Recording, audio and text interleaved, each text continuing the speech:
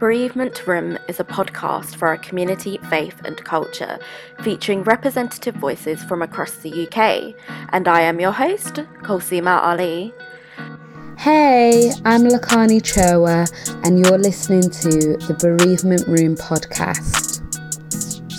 Hi, this is Vi Ramu, and you're listening to the Bereavement Room podcast. Hi, I'm Tasneem Chowdhury, and you're listening to the Bereavement Room podcast.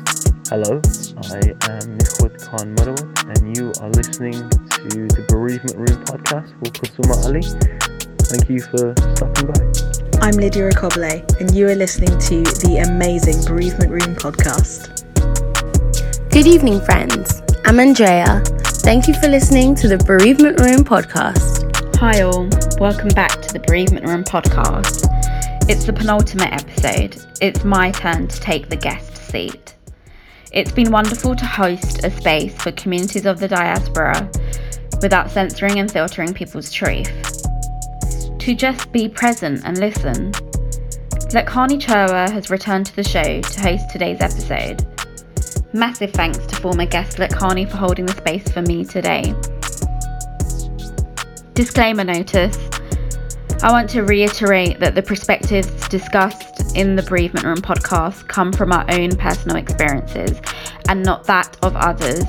Please remember this when you are listening. These are our own personal experiences. In my conversation with Lakani, we didn't discuss the investigation into my mum's death. My mum died of cancer in December 2010. 44 mistakes were made by healthcare professionals that came into contact with my mum. I think it's also important to mention here that I learned what it means to push the healthcare boundaries in order to advocate for yourself and be heard following the poor healthcare my mum received. I accept that my mother died of cancer, but I don't accept how she was treated by healthcare professionals. My mother was the glue that kept my family together. Our home was full of life and noise. It was like Piccadilly Circus, very busy and loud. It's been 10 years since she has been gone. I don't think about her in the way that I used to. I went through a major identity loss, and I grieved the life I once lived with my family and friends. That life was carefree, a life my parents let me live, a life I could live because my mum was always there no matter what. When I say I grieve for my old life, going out, being a social butterfly may sound a bit selfish, but it's not. She was very much part of that life that allowed me to be in a carefree state. You get to know your parents in different stages of your life. What I mean by that is, how I knew my mum as a child was different to the relationship I had with my mum as a teenager, and the same as a young adult. At 26, however, we was just getting into a more open and honest relationship, where I pretty much was trusted to do whatever I wanted to do. But then she suddenly got sick, and that was all taken away from me. I'll never know what it's like to have a mother beyond 26, in my 30s, 40s, and so forth. I'll never get to experience it. I don't think about her anymore, not in the way I used to anyway. Only when she comes to me in my dreams and when I go to her in my prayers. I don't look at photos of my mum. I don't have any photos of me and my mum together. Well, I lie. Actually, there is one photo I took on my BlackBerry phone 4 days before she died. It's a haunting picture and I've buried it somewhere deep so I don't stumble across it again. It's not that I don't grieve for her anymore, it's just that my grief process is reshaped and I've done a lot of work. A lot has happened in the past 10 years, where I've had 2 additional significant losses. I've had a lot on, it's been a roller coaster. The sad fact is, I became a better person after my mum died. She never got to see that. Whereas when she was alive, I was still developing into an adult, and I wasn't better, I was younger and still growing. It's strange to say I became better after she died. It took her to die for me to make changes in my life and just be a better human. The knowledge and the insight that I gained after her death is one that I wouldn't have gained had she been alive. It was essentially a reality check. And the hilarious thing about it all, well, what hurts the most is it's something she was trying to tell me for several years. Grief and death will change you. You can't see it now, but you will one day. And she was so right. It's so true.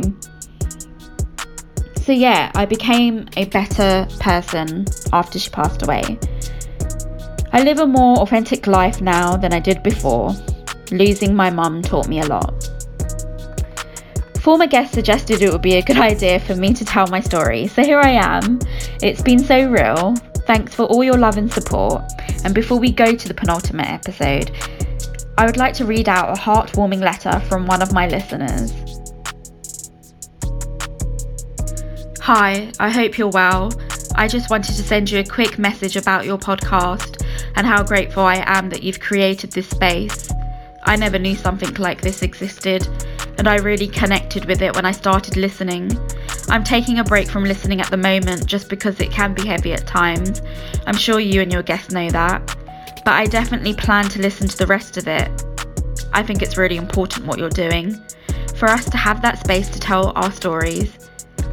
I really admire you and what you've created, and I was kind of nervous to write to you. But yeah, I just wanted to say thank you, and I hope you continue to flourish. I pray Allah gives you strength and healing, and always keeps you protected. I hope the inevitable bad days are quick and fleeting, and that there are lots more good days and moments to balance it out. Sending lots of love. That's a listener, and her name is Hamida. Hamida, I apologise if I've mispronounced your name incorrectly. I have responded to Hamida's letter. I was very moved by your letter. Thank you for taking the time to write to me. We then continued to respond to one another, and she left me with a final reflection, which I would like to share with you all. I'm really sorry to hear about your dad. I know that doesn't mean much, but when I started listening to your podcast a few months ago now, it was whilst he was still here. And I remember in one episode you talked about going round to eat with him. And then when I realised via social media that he had passed, I honestly felt pain to hear that. And I even feel teary as I write this. But I think now as I write this, part of me has put off going back to the podcast, because I know the you that I'll be listening to isn't the same you from right now. And something about that hurts. I'm not quite sure what. I can't imagine how it must feel. But I heard you talking very lovingly of him, and I pray honestly that you find peace. I know it could never fully go away, but I hope it becomes easier. I pray Allah blesses your dad with the highest ranks of Jannah. I pray that he grants you ease and strength until the day you get to see him and hold your father again. That was Hamida. Hamida, if you're listening, I'm so sorry if I got your name wrong, if I'm pronouncing it incorrectly. I am very moved by your letter, and I want to thank you for writing into me. I feel very seen. I feel like you've looked into my soul in terms of how I feel about picking up the podcast. And yeah, you're right. I am not the same person I was. But I hope you do come back to the podcast soon when you're ready. Do take a listen, because we did get to the end of the season and I'm still here. And we're at my episode. We're at the penultimate and final episodes. The music on Bereavement Room podcast was produced by Kay Solis. The creative and thumbnails were designed by Jay Hussein. I'm your guest, Kulsuma Ali. Thanks for listening.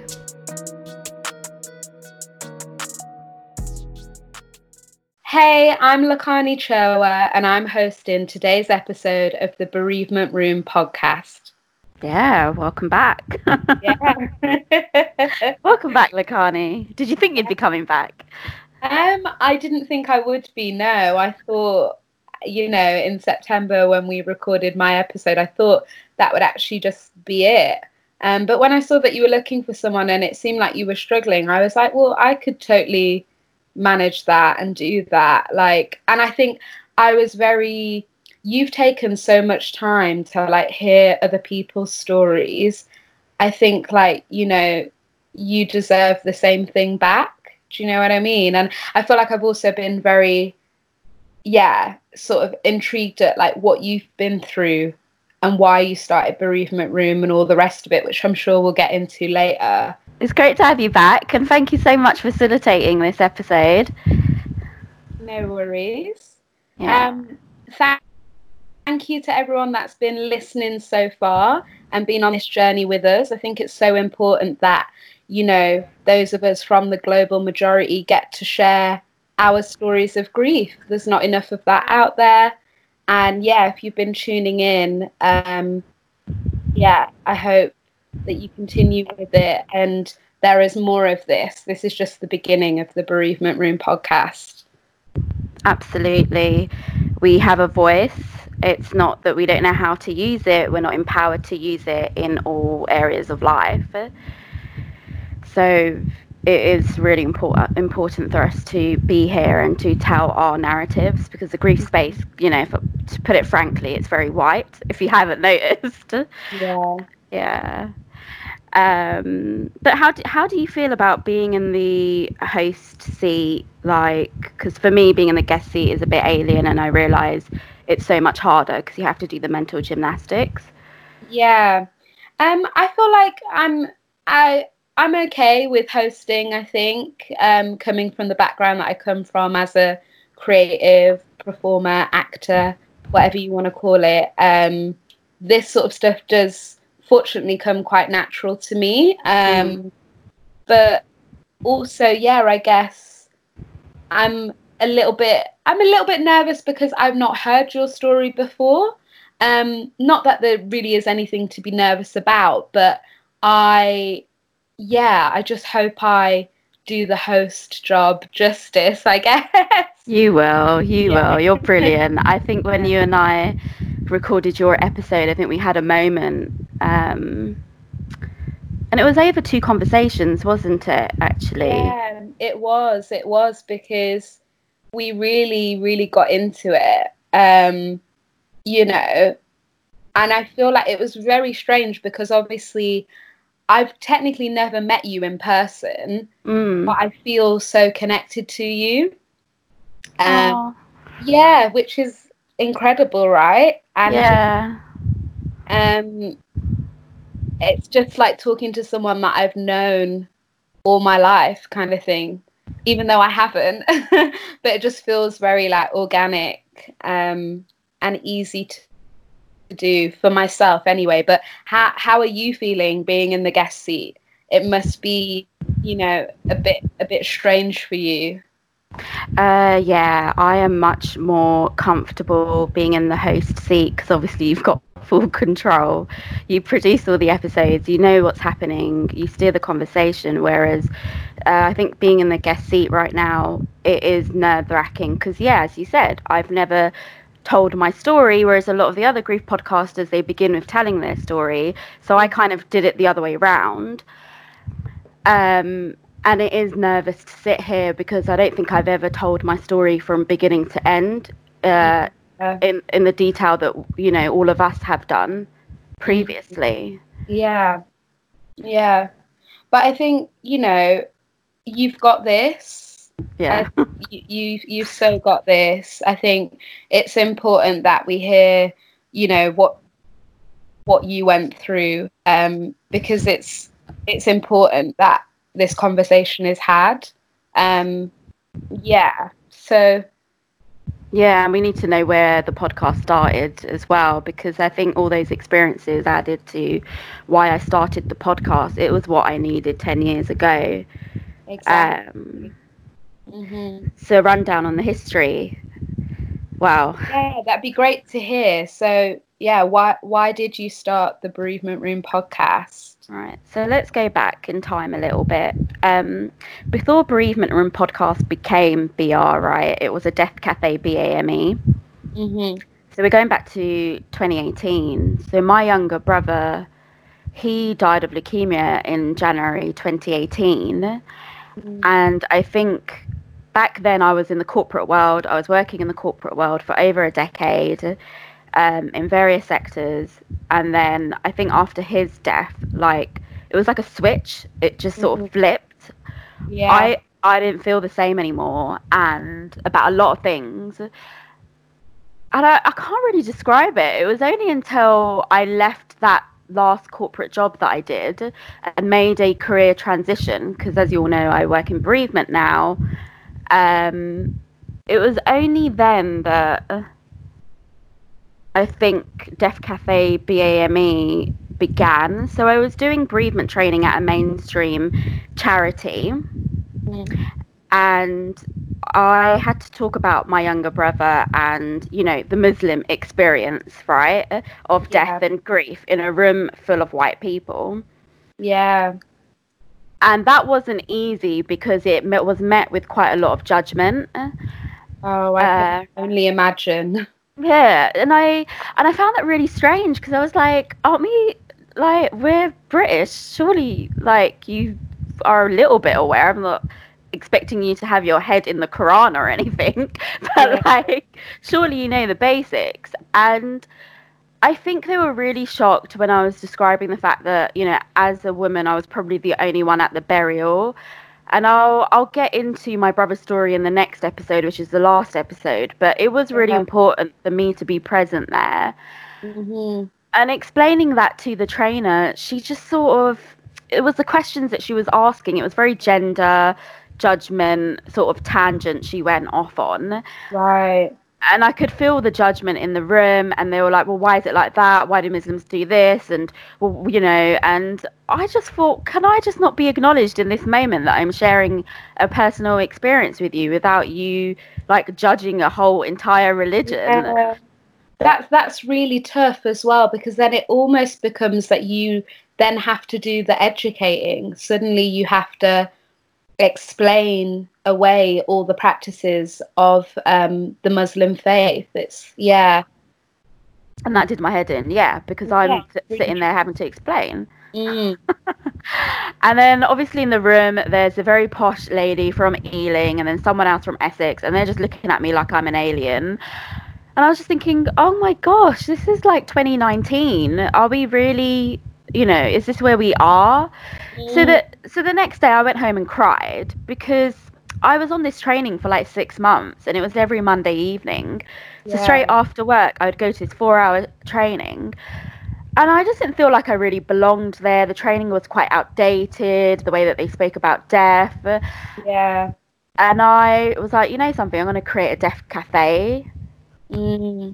Something for your community. For all of us, because I can't be the only one feeling like this. Oh no, absolutely. I think it's interesting you, like, obviously went through that and experienced that, and there must be so many others that feel the same. Where do we fit into grief? Why aren't there these conversations around how our different cultures handle grief and do grief? Because it is different. There's no denying that. It should be more well known, and it shouldn't be met with that much judgment. So I'm sorry you had to go through that. It sounds really shit. Yeah, it was, because I couldn't stop crying, and I was like, okay. And then I got angry, and you know, we talked about anger in your episode, right? Yeah. And for me, anger, right, I'm very productive when I'm angry. I'll get stuff done. So I created the Deaf Cafe, and I was like, right, I'm going to do Deaf Cafe, but it's going to be BAME, because whenever I go on Eventbrite or meet up, all the Deaf Cafes are like very English, very old-y English. You know, I can't explain it really. If you go on Eventbrite, you'll see it. And everyone's a lot older, one demographic. There wasn't people from different places or younger people. It wasn't very well represented. So I was like, all right, let me create the BAME Deaf Cafe. Went back to the training, said to the trainer, okay, yeah, so this is what I've been up to all week. I have created a Deaf Cafe BAME. I've got sign-ups. It's on social media. It's done. They were really shocked. They couldn't believe how fast I had moved. Really? Yeah. And they were just like staring at me. And then the trainer was like, but surely you can't exclude people from Deaf Cafe BAME. Oh, really? Can you believe that? That is, I actually have no words. This is a joke. That's it. So how, I just, at that moment, it was very chaotic, Honey. I didn't know how to respond, right? Because I just kind of looked at her and I was like, us excluding? Are you fucking kidding me? It's the other way round, and you need to take that up with the government. Yeah, 100%. And I think that's what's so annoying is suddenly we do our own thing and they get up in arms about it. And it's like, well, no, because by default, everything is there for you on a plate. So just let us have this. Let us do our own thing. I can't believe she reacted like that.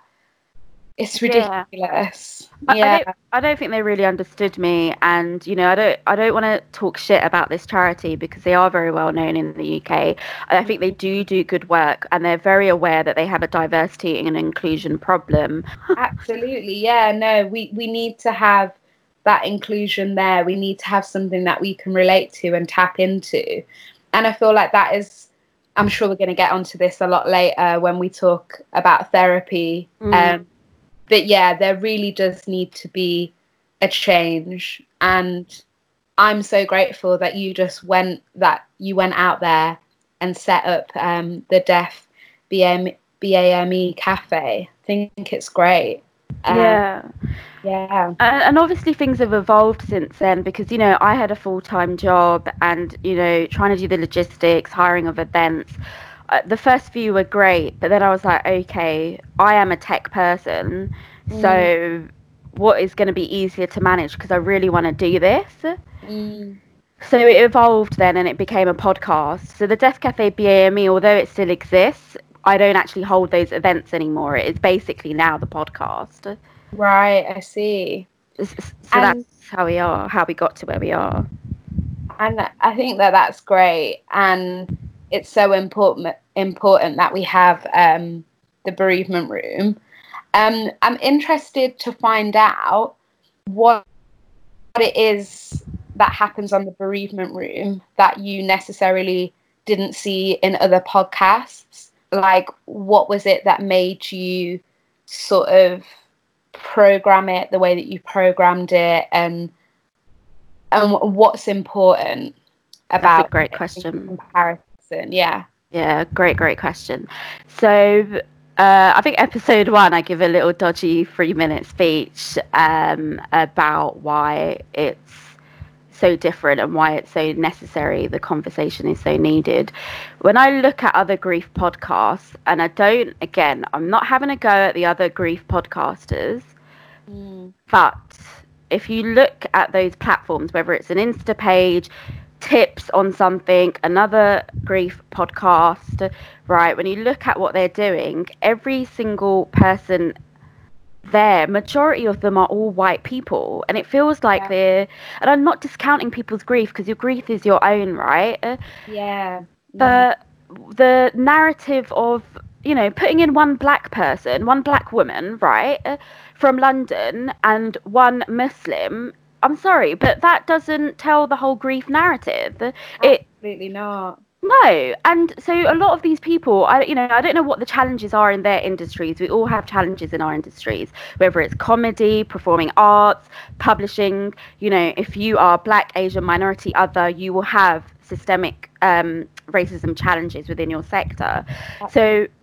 So I don't know what happened to those grief influencers, but most of the people speaking on their platforms are white people. Now, I'm not anti-white, but what I'm saying is, can you've got this massive following and you haven't actually bothered to really be that inclusive by getting the voices of everyone, where it's representative.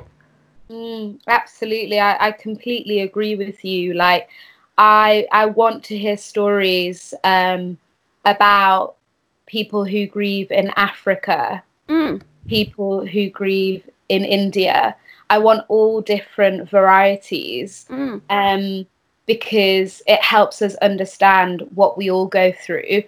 Yes, grief is a universal thing, but everyone does experience it differently because of different faiths and cultures and backgrounds. It's not going to be the same, and that should be representative. Yeah, and if you live in a dual reality like you and I, you know, where our parents are from, you know, your dad was from Malawi, right? Yeah. And your mum's from Cumbria, and my parents are Bangladeshi. Like, there's a whole history there. We don't just grow up with a single British upbringing. Yeah. We grow up with religion and other cultural factors that maybe white people aren't aware of. And I think you hit the nail on the head there. They aren't aware of it, but that's not good enough. They need to be aware. So yeah, I think that's what makes Bereavement Room so special, is that we finally got a space to share our stories. Yeah, I have to say I didn't, you know, it's been a journey doing the podcast. It really has. It's been a lot of blood, sweat, tears, not just from me, but even from a lot of the guests as well. Of course. And especially when you don't meet people face to face all the time, you know, I've only met 1 or 2 people, and you know, you have to, you know, you have to give people the space, right? And if you're not meeting them face to face, they're wholly trusting you with a personal account of your story. Yeah, definitely. It's really, there's a lot of vulnerability in it, but that's actually what I think makes it so beautiful, is that we are trusting one another to kind of get into it, whilst also supporting and helping one another. So I remember when I filmed my episode, like, obviously I got quite emotional, and straight away you were like, right, let's stop there, let's pause there, and we'll come back another day, or we'll get into it a bit later on. But it's like not forcing the trauma to be played out so deeply, which I think is so important. And I think it's great that you really held space for that and allowed that. Yeah, and I think a lot of that I have to be thankful for my time at Metanoia, which, for those of you that don't know, which is another reason why I started Bereavement Room. So while I was doing that bereavement training, I was also enrolled at Metanoia Institute. It's a psychotherapy school, and I did my foundation year because I was going into a transition from corporate world to wanting to train, right? And you have to be trained in a certain way of listening, holding space, making sure that you're not going to harm anyone. You know, in some ways, this podcast was a little bit risky because I absolutely don't want to harm anybody, right? Of course. So you do need to plan the questions that you're going to ask, and think about how you're going to empower that voice and, you know, help the person sitting in the guest seat, because it can be massively triggering. But massive shout outs to Metanoia. I had a great time there. I just think it's very telling as well that last week a lot of people logged into their accounts to start sharing Bereavement Room podcast and all of the stories of the guests. You might have missed it because you came off social media, but lots of people logged in to start sharing. But you didn't share it before, and you knew the podcast existed. Exactly. So thanks for sharing it. It's great we're getting coverage, but why now? Yeah, it is interesting, that question, why now? And I think a lot of it does come from guilt, and people are now, there's a real sort of, I think I'd describe it as a wake-up call for a lot of people right now, white people, I'm just going to say it, are now realising how much they don't interact with people that aren't white. So I think, yeah, a lot of guilt's come up, and they're trying to sort of make amends or like do more. I just hope that it's not a trend. Yeah. Because, you know, things will die down and the real work will continue if people are continuing backing those from the global majority. But if you stop, then it just shows that it was all performative in the moment. So I guess only time will tell in that sense. Yeah, and I think the performative stuff really upsets me because, you know, so many of us have come out here, told our stories, and now you're supporting it. So what is it, a tick box? But yeah, as you say, time will tell, and let's not spend too much time getting drained by their actions. They need to go away and reflect on themselves. And you know, I've certainly spent some time reflecting as well on myself and my privilege. So yeah, that is kind of the background. I hope that gave everyone a good sort of history into why it was started, and we'll talk more about therapy a bit later on because that also comes into it. Yeah, I Yeah. can only imagine. No, Yeah. I think that was great. Very clear and concise, and just, yeah, sort of understanding your motivations behind it. So I guess next, I sort of wanted to find out a little bit more about you. So I want to know who you are, and maybe just a bit of backstory into your upbringing, because I think that will be important to get a bit more context before we get on to remembering your mum. Okay. Lovely question. I love telling people where I'm from. Yeah. A snapshot into my background. I identify as British Bangladeshi Muslim woman. That's how I identify myself. I grew up in Greater London. I still live in Greater London. For people that want me to be exact, the constituency of Boris Johnson. Gosh. Yeah, if it can get any worse. So yeah, I live in a very racist area. So you can imagine what it was like in the 70s, 80s and 90s. In comparison to now, it's much more diverse. But when I was growing up, you know, I lived on a council estate for about 33 years of my life. I'm now 36. So that was a large chunk of my life on an estate. And yeah, I don't think I even identify as working class. I would say underclass because you know my family was very reliant on welfare state. You know, my dad came to the UK in the 50s. He was part of the British Raj. He was like a former subject of the British Raj who worked in all the factories. And then, you know, that's a really old school generation. They're the people that came here to rebuild the country alongside many others, you know, Africans, Caribbeans, Asians, I think even some Eastern Europeans that came here to rebuild the UK and the infrastructure after the war. And that history is somewhat wiped out, but that's where completely. Yeah, and it's really, I can't get my head around that, but I think it's important to mention that on my dad's side. And then my mum joined in the 70s when she married my dad. She moved to the UK in the 70s because my dad came here in the UK before Bangladesh was Bangladesh. I think it was East Pakistan or East Bengal or something like that. Okay. Yeah, so there's a lot of history and things that happened during that time with the British being over in India and them dividing everybody up. So yeah, my mum then joined later on in the 70s, and that's kind of pretty much my background. Okay. Yeah. First off, I cannot believe you're 36. Okay. Like, I did not know that. So yeah, I'm like, whoa, okay. I'm old. No, but like you do not look it. Like you look so much younger than what you are. So I'm like, that's come as a big shock to me. But yeah, I think it's really important that we understand, yeah, where you're from, what happened with your parents coming to this country, because that will shape the rest of the episode. And you know, we need to talk about colonization. Yeah. It's there. We're not going to sweep it under the rug.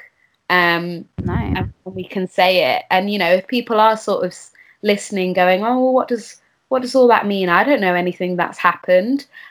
Just do your Googles, and you can learn.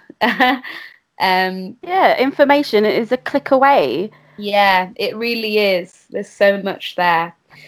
But yeah, thanks for telling me a bit more about yourself. So I guess now, I think we'll get on to talking about your mum, who sadly passed away in 2010. 10 years. That's 10 years, a very, very long time. And as we know, the grief never ends. But yeah, if you could, in your own words, tell me what happened, whether that's giving a bit of backstory before her death. But yeah, please feel free. All right. So yeah, my mum died in December 2010, and for context, I guess I should explain who I was when my mum was alive. Right. Right. So who I was in my 20s is very different to who I am now. Mm-hmm. And I guess my story is very much to do with identity loss. So in my 20s, I was the life and soul of the party, right? I was the instigator of parties. I was very loud and very confident for someone in her 20s. Because when I look at people in their 20s now, I think, this was pre-social media 2010. It was the year of the BlackBerry phone. Yeah. There was really no social media apart from Facebook. So, we went to clubs. We went out and met people face to face. There wasn't really any... Well, there were internet dating sites, but there weren't all this Tinder and, Bumbles and whatever, right? Yeah. So you actually had to go and talk to people. I used to love going clubbing. I used to have an entourage of friends, like I can relate. big groups of fucking people, right? And I just wasn't introverted at all. I was just someone that loved life. I was very carefree, and I guess you could say I would go as far as to say maybe I was a little bit obnoxious at times. You could quite frequently see me bunking off work as early as I could on a Friday so I could find the tightest dress in Topshop in Oxford Circus. You know that massive Topshop on Oxford Street? Yeah, I used to shop there all the time as well. Yeah. And I was always in there on the bottom floor looking for the tightest dress that I could wear to the club 5 hours later, right? Yeah. So, like, my priorities and who I was in my 20s was completely different to what it is now. Mm-hmm. Yeah. And my friendship circles as well. You would not see me with one other person, right? You would see me with 10 other people. Okay. Yeah, and I was just very extroverted and I love life. So I think who I am now is very different to before. Of course. So that year in May, I went traveling to Mexico. I decided to take a solo trip because all of my friends, they're all settling down, getting boyfriends and stuff like that. Whereas I was still on my travel thing. Right. Yeah. So it's I'd gone traveling, and prior to that, if I wanted to go on holiday, I would never tell my parents, oh, I want to go to Barcelona. I'd have to tell them that I've gone to Bristol, right? Because there's no way they're going to let me out of the fucking country. Of course, yeah. So, like, I think that year was the year that things were getting a bit better and they were starting to trust me more and realize that I'm not a liability and that I do come back home safe, and that, even though I do go out to parties until 6 a.m. and back chat them, they were starting to trust me a little bit more. So I said to my mum, because I can't lie to them, I can't go all the way to Mexico and be like, I'm in Manchester. That's not going to work. Yeah, of course. So I was like, okay, look, I really want to do this trip. All my friends are settling down. They're getting married. None of them are really interested in going on girls' trips anymore. Most of them just want to go on their romantic holidays with their boyfriends. Fair enough. But I just wasn't on that because for me, I was 25, 26. I just wanted to enjoy my life. Mm-hmm. And I said to my mum, can I go? And she was like, yeah, of course. Like, if that's what you want to do, that's what you want to do. Just make sure you got your wits about you. And my parents are starting to relax at this point in their life. They're starting to relax. So were you living at home with them? Yeah, I was living at home with them. Okay. And I was always lying, like Carney, because I'd be wearing the shortest, the most, revealing outfit. But I'd go to my best mate's house and get dressed. Ah, I see. That's how you got away with it. Okay. Yeah. And, and I just used to make up so much shit. And then I had a friend from school who I didn't see as much, but because she's Bengali as well, because she had issues with her parents trying to go out and about as well. She'd use me as an excuse because our families knew each other. Okay. So she'd be like, oh, I'm at Colseaman's, but she'd probably be somewhere else, right? And they'd be like, that's fine. And then I'd use her as well. And it was a lot of that. And I think South Asians that are listening, they'll probably resonate with what I'm maybe saying. I don't know if it's like that in other Black communities as well, But like for me, you know, my experience is that my parents were very protective and very strict, and there was no way that I could leave the house in like the shortest dress. Yeah. But when you get to 26, it's time to stop lying. So yeah. Okay. yeah. So I started to be more honest, and I would just wear whatever I'm wearing. And if they didn't like it, I'd be like, fine, sod off. So like, I just, yeah, I remember my mum being really open and peaceful about it. And she's like, well, that's what you want to do. If you want to go to Mexico and you want to travel by yourself, fine, but just look after yourself, stay in touch. And I remember saying to her, you know, I'm going to go to the place where they make silver, because there's like a famous place there where they make silver. Right. Because I didn't go to Cancun or Playa del Carmen. I actually did a proper, real, off the beaten track trip. Oh, I love that. I love that. Yeah. That's the way.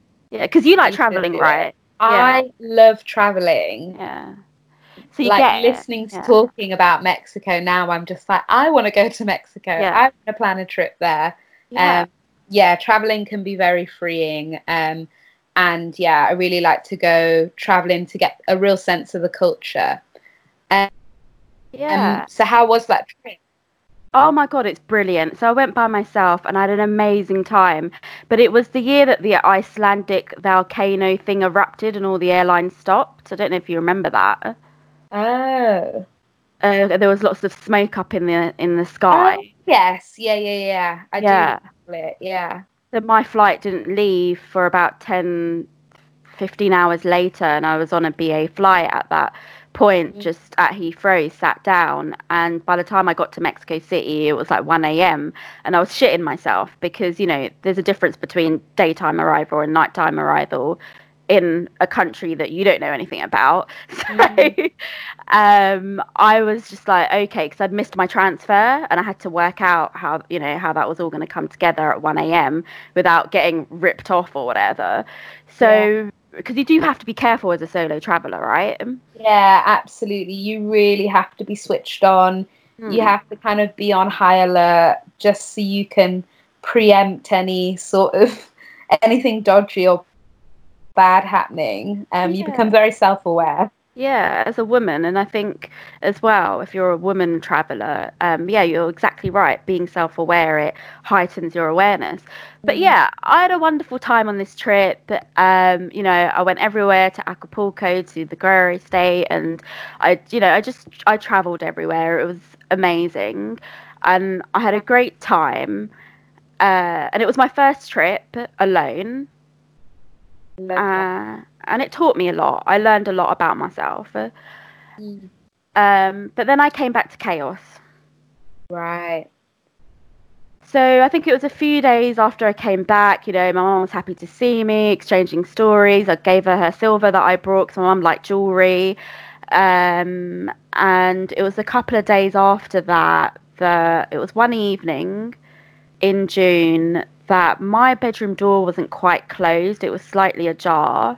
And I could just hear vomiting. And I was like, oh, what's going on? And then I go out and I see that my mum is vomiting in the bathroom sink. And I've never seen my mum vomit in my entire life. Yeah. I've never seen her look like that before. So you must have been really concerned and quite shocked by it, I can imagine. Yeah, because, you know, me and my mum have a tough love relationship. It wasn't a very emotional relationship. It was tough love. Okay. We weren't huggy or whatever. And the relationship I had with my dad was more emotional, whereas with my mum, it was very much tough love. So I was really concerned in that moment, because you naturally would be. And I was like, okay, I need to help her. So I was rubbing her back, just holding her hair back while she was vomiting. And I just remember feeling really uneasy that evening. And then she just sort of didn't say anything, went back to her bedroom. And I was like, is there anything I can do? Do you want paracetamol? Do you want water? Like, I'm trying to be emotional with my mum. And that's just not something that was normal for us. Right. And she was like, no, just close the door. And I was like, well, who's going to clean the vomit from the sink? And I just got into a moment of like being a bit like, oh God, now I have to go and clean up the bathroom kind of thing. Yeah, you're probably quite frustrated about it. Yeah. So I was just like, my empathy there kind of just wavered a little bit, I suppose, because she wasn't giving me anything in that moment. Of course. And then I went back, I cleaned the bathroom, but I felt really uneasy. Looking back now and I reflect, I remember how uneasy, and it was 10 years ago, look, Hani, there's only certain things that I remember. Yeah. And other things that I don't. So that really sticks in my mind. And I think that was the beginning of absolute fucking pandemonium in my house. Right. Yeah. After that, it was, I can't be too specific. All I can remember, it was countless GP visits, A&E visits, and being sent home with painkillers. My mum would just complain about pain in her stomach. Okay. She'd stopped eating, she stopped cooking, she stopped functioning daily, essentially. But they just kept saying, well, you're type 2 diabetic, so it might be that your sugars aren't controlled. And then the GP, our family GP, turned up one day, went up to my mum's bedroom, and he was like, well, what did you eat this morning? And she was like, well, I had an orange. And he goes, well, that's acidic, and that's why you got a stomachache.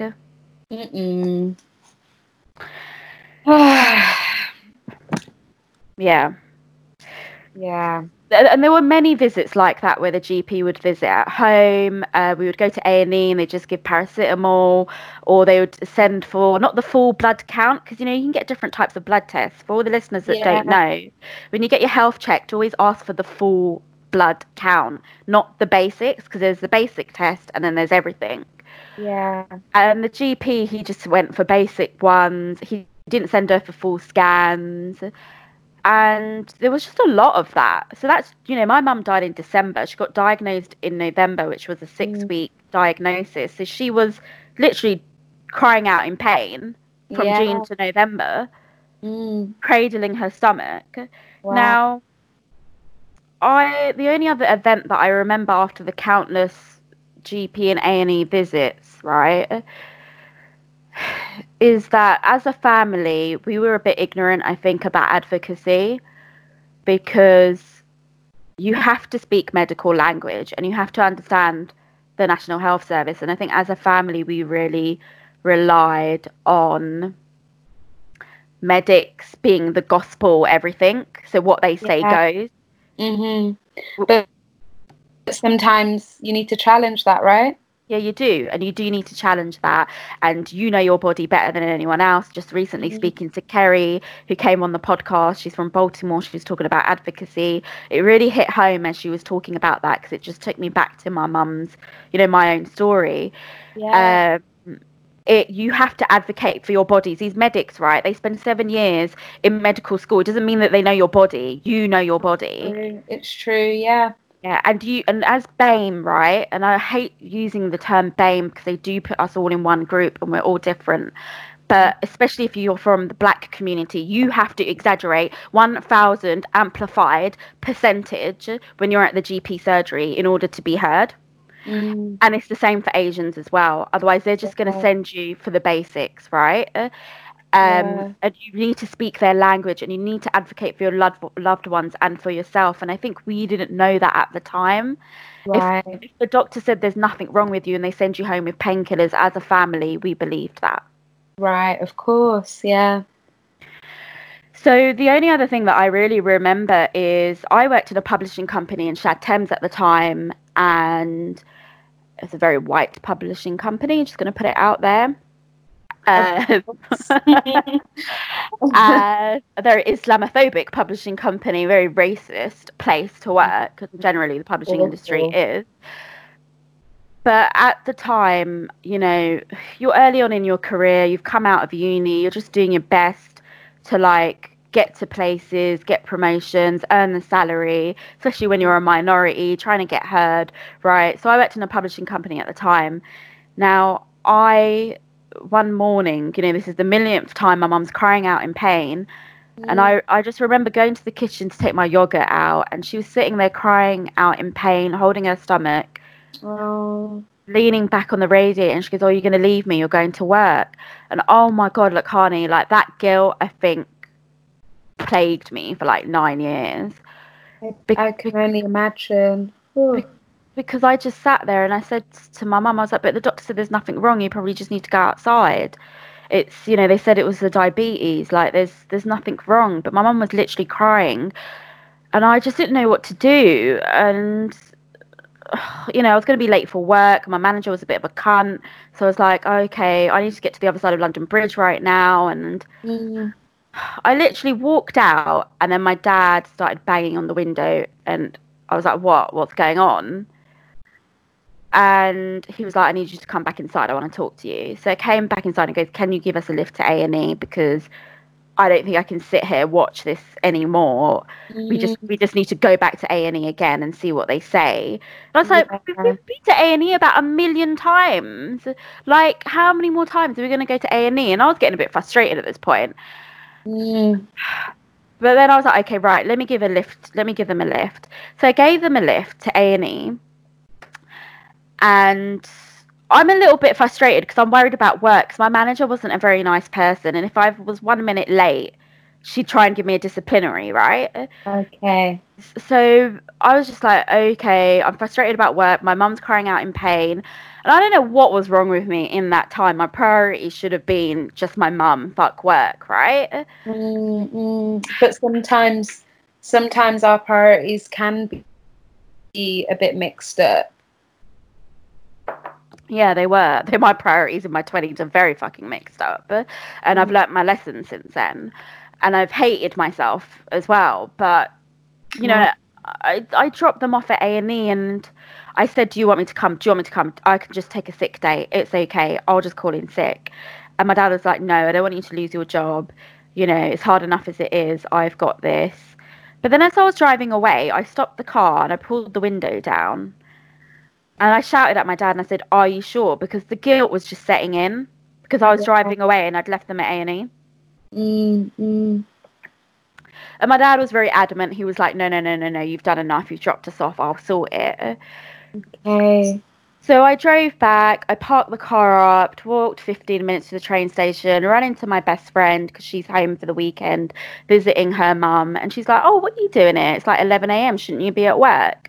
And I was like, oh, my mum's not been well. I think she's got, you know, I hope it's just the flu. So we had a bit of small talk. I go off to work. I'm only at my desk for maybe 50 minutes, an hour before I get a phone call. Okay. And I get a phone call and my sister's crying on the phone. Okay. And I was like, well, what's happened in the space of me dropping them off at A&E and now? So she's like, I'm going to explain everything when you get on the train, but, you know, they're keeping her in. The consultant reckons, you know, there's a locum consultant there that shouldn't have been on shift, but was there, that happened to see mum. They reckon that she's dying. This is all that my sister says on the phone. And I'm in an open plan office. Yeah, I'm in an open plan office surrounded by all my colleagues, and it's dead quiet in this office, so everyone can hear your conversation.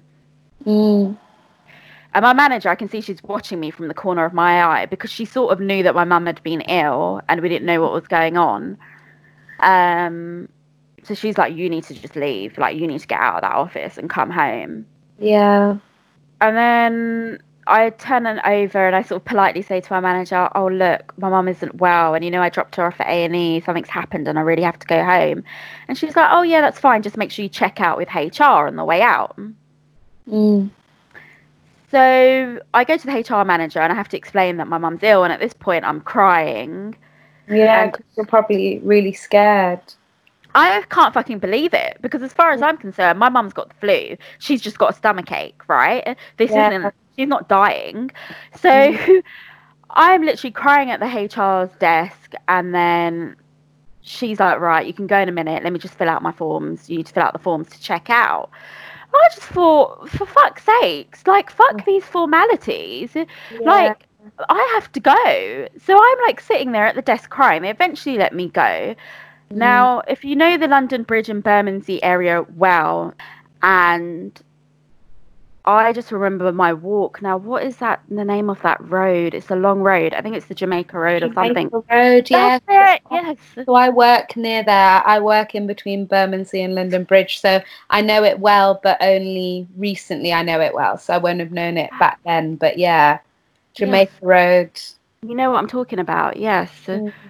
So I used to walk down that road every day to get to work. And I'm walking down this road and I need to cancel my appointments the next day. And I see that I have an appointment at the dentist.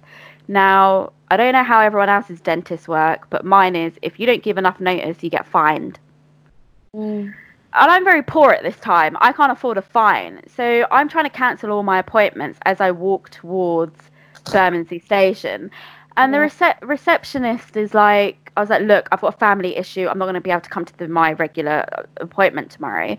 So she starts having a go at me on the telephone. She's like, no, that's not on. This is short notice. We're going to have to fine you £58. You know, it's not good enough. Da da da da da. And oh my God, at this point, I lost my shit. All you could see is a little brown girl walking down the Jamaica Road. And it's quite busy now because it's midday, right? The bus stops are busy. There's groups of people. Literally, I started effing and jeffing and calling her a cunt. I was like, oh, you think if I knew that my mum was dying sooner, that I would have cancelled the appointment? So, you know, you fucking da-da-da. Like, I literally just lost my shit at this Rottweiler receptionist. And I just got silence at the other end of the phone. And she was just like, oh, I'm very sorry to hear that. That's okay. No problem. We've cancelled your appointment. Okay. So it worked. The thing is, like, I've told you I've got a family issue. For God's sakes, why you got to be an arsehole about it? I just needed to cancel the appointment. And at this point, people can see me shouting. The bus stops, the groups are dispersing. Everyone's just letting me walk through. Like, my awareness was so heightened at that point. I could see people just trying to get away from me because I looked like a crazy person that was about to kill somebody. Wow. And then I get held up at Bermondsey Station by the police. So I was just like, okay, fine. So they're checking my bags, checking if I'm carrying a knife or whatever. And then I finally get through Bermondsey Station and I go to Paddington. I board my train and I call my sister. The train is rammed at this point. Yeah. So it's very busy. And I'm chatting to my sister and she's like, yep, he reckons that mum's got cancer. She's got lesions all over her body. They can't understand why it got missed off and why she's been sent home with painkillers. They're keeping it overnight. Wow. And she's literally divulging all this information to me. Wow. And I'm just crying like a bitch on you. Honestly, me as a crier, I'm an ugly crier. Like, I was just wailing on the train. Everyone could hear me and these trains are silent. Yeah. I'm not surprised though. Like, you would just let it out. You wouldn't be able to hold it together just for the sake of the people on the train. Like, yeah. I just, you know, and I'm hearing what my sister's saying, and not one single person even said, "Are you okay? Do you want a tissue or whatever?" And like, I don't even care, but like that was something that I noticed and reflected on after, and I was like, "Wow, people are such bastards. They can hear my conversation. They know my mum's dying." I find that absolutely mad. Whenever I see anyone crying on public transport, I'm always like, "Here's a tissue. Do you need to talk about it? If not, fine, I'll leave you." But like, because I've been that person crying on a train, I can't not acknowledge it. I can't. It's so awful to just ignore that and not, you know, sort of just be like, "Are you all right? Is there anything I can do?" Yeah. Well, there was none of that, and I think it's great that you do that. And I think actually more of us need to do that when we see someone in public crying. Absolutely. Because all you're going to say is, no, go away, I don't need your help, right? Exactly. But being acknowledged makes you go, oh, okay, I'm not completely invisible. And just a simple gesture of a tissue can like mean the world to someone when they're really going through it. Yeah, especially from a stranger. You know, there's a saying, you smile at a stranger. It's a nice thing to do. Yeah, definitely. And everyone can hear my wails. So I walk home. 15-minute walk. I think what I remember after is my sister turning up with her suitcases, because my sister doesn't live with us. She's married. She's got her kids. She lives somewhere else. She turns up with her bloody suitcases. So I'm like, oh my God, this is serious. like, this is really serious. It's starting to dawn on me. And she goes, right, here I am. These are my suitcases. I'm moving in. I haven't lived with my sister in years. So I'm just kind of like, oh my God. So she's got two, I've got nephews. So she brings her two boys with her. They're in primary school at the time. And, it's a bit of a blur, but my mum, the nature of it is that my mum was in hospital for 2 weeks, just faffing with consultants that you can only see on a Monday. Okay. Before the results come. And they weren't going to treat her. And at this point, I've got two older sisters. My older sister she's like the negotiator, head of the family, PR person. You don't mess with her. She's got the voice of reason. My middle sister is more like, she's like the social worker, does all the caring. She does her hands-on caring. And then me, I'm like the youngest, so they try and protect me from stuff, but my voice doesn't necessarily always get heard. So my older sister's getting annoyed at this point with the ward manager, and she's like, well, if you're not going to treat her, why is she still here? You may as well just send her home to die. Like, you're not going to give her any treatment. And those 2 weeks were really hard because I literally moved into the hospital. I'd go to work, we put a bed in, and me and my sister lived in the hospital. We took it in turns to nurse my mum while she was in the hospital, because you can't... Look, nurses are there, but they're there to do a job, and they're not emotionally invested like your family will be. Yeah. So, we did all the caring, washing, bathing with my mum, and she didn't sleep very well. And I remember she said the junior doctors keep prodding me. They keep coming at 3 a.m. and that's when I'm sleeping. They keep taking my blood. And I just recall that moment when there were like 5 junior doctors just staring at my mum. Well, what are you going to do? You're not going to treat her, so why are we still here? Just send us home. But they wouldn't send us home. That sounds stressful. Yeah, and at that point my nephews were now in the hospital as well, because if their mum is in the hospital, who's helping them do their homework? So their dad's doing their best. He's also got a job to run, so business to run. So I'm sitting there with my nephews helping them do their homework in the hospital, and it was a really big transition. Like, we were all living in the hospital and doing our stuff in the hospital. Yeah, I bet. And I felt... My older sister had the conversation with my mum because she had low grasp of English. She had the conversation about the fact that they weren't going to treat her, and my mum was only like 60 something. So my sister said she can't get that image out of her head the moment that she explained properly to my mum that the consultants aren't going to do anything for her.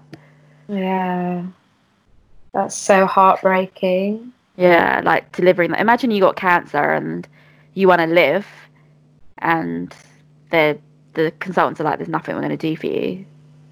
Yeah. It's too late. So I wasn't there to witness that conversation, but my older sister was, and there were a lot of tears. I bet. And eventually my sister pushed the ward manager to discharge my mum. But, he was like, we need to see your mum up and about. So I was pushing my mum up and down in the wheelchair. But I was thinking, what's the point? She's dying. So why did you... Like, it didn't... Yeah. The whole process didn't make sense to me. I didn't understand the ward manager. My sister was very pissed off at this point. She just wanted my mum home. Then eventually she pushed them to get a discharge because they were saying, look, she might live for 6 months. So they sent my mum home. They sent her home without the morphine, which was interesting. So I was like, how can you forget to give us the morphine? Like, what's wrong with you? The one thing that's going to help her. Yeah. So then my sister's like, these fucking medics, right? She was just so pissed off at this point. And then they sent a Macmillan nurse round, and the Macmillan nurse was like, well, you look so united as a family.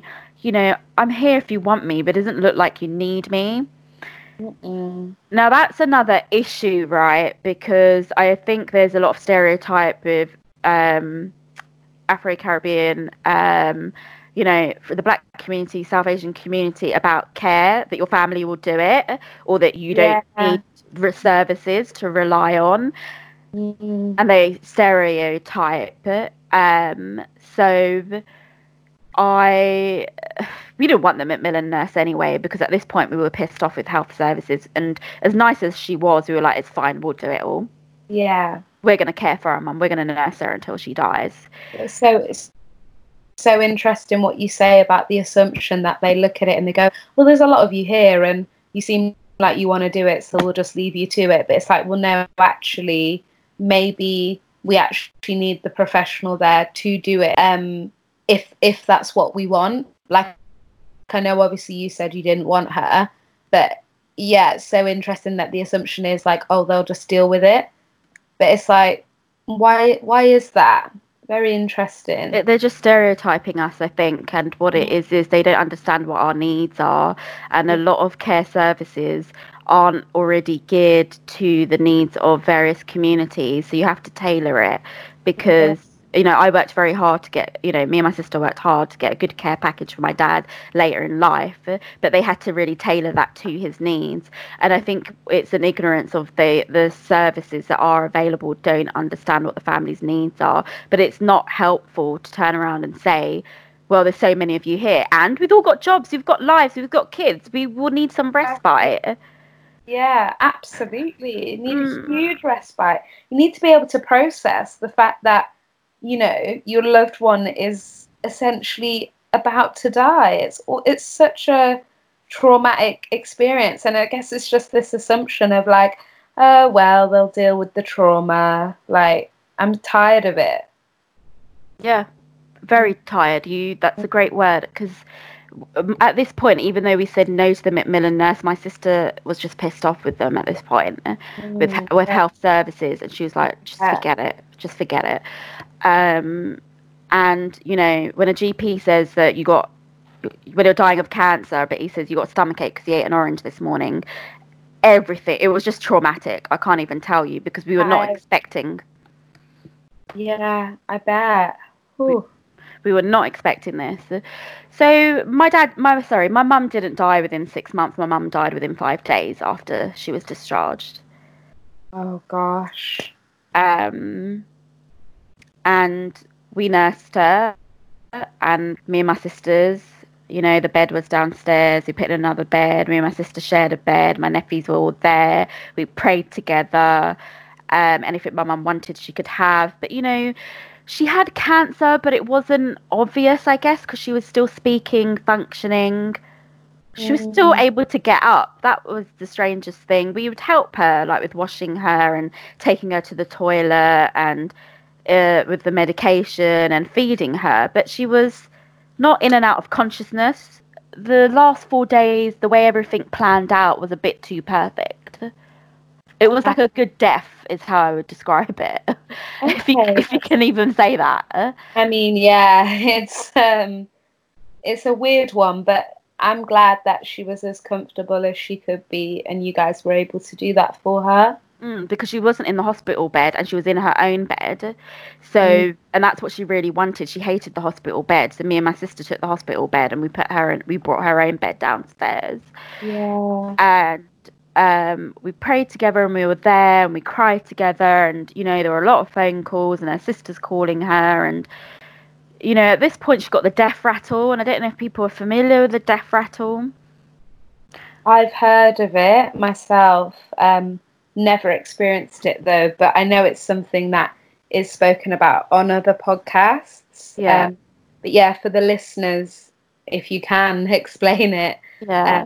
It'll just give a bit more context and understanding.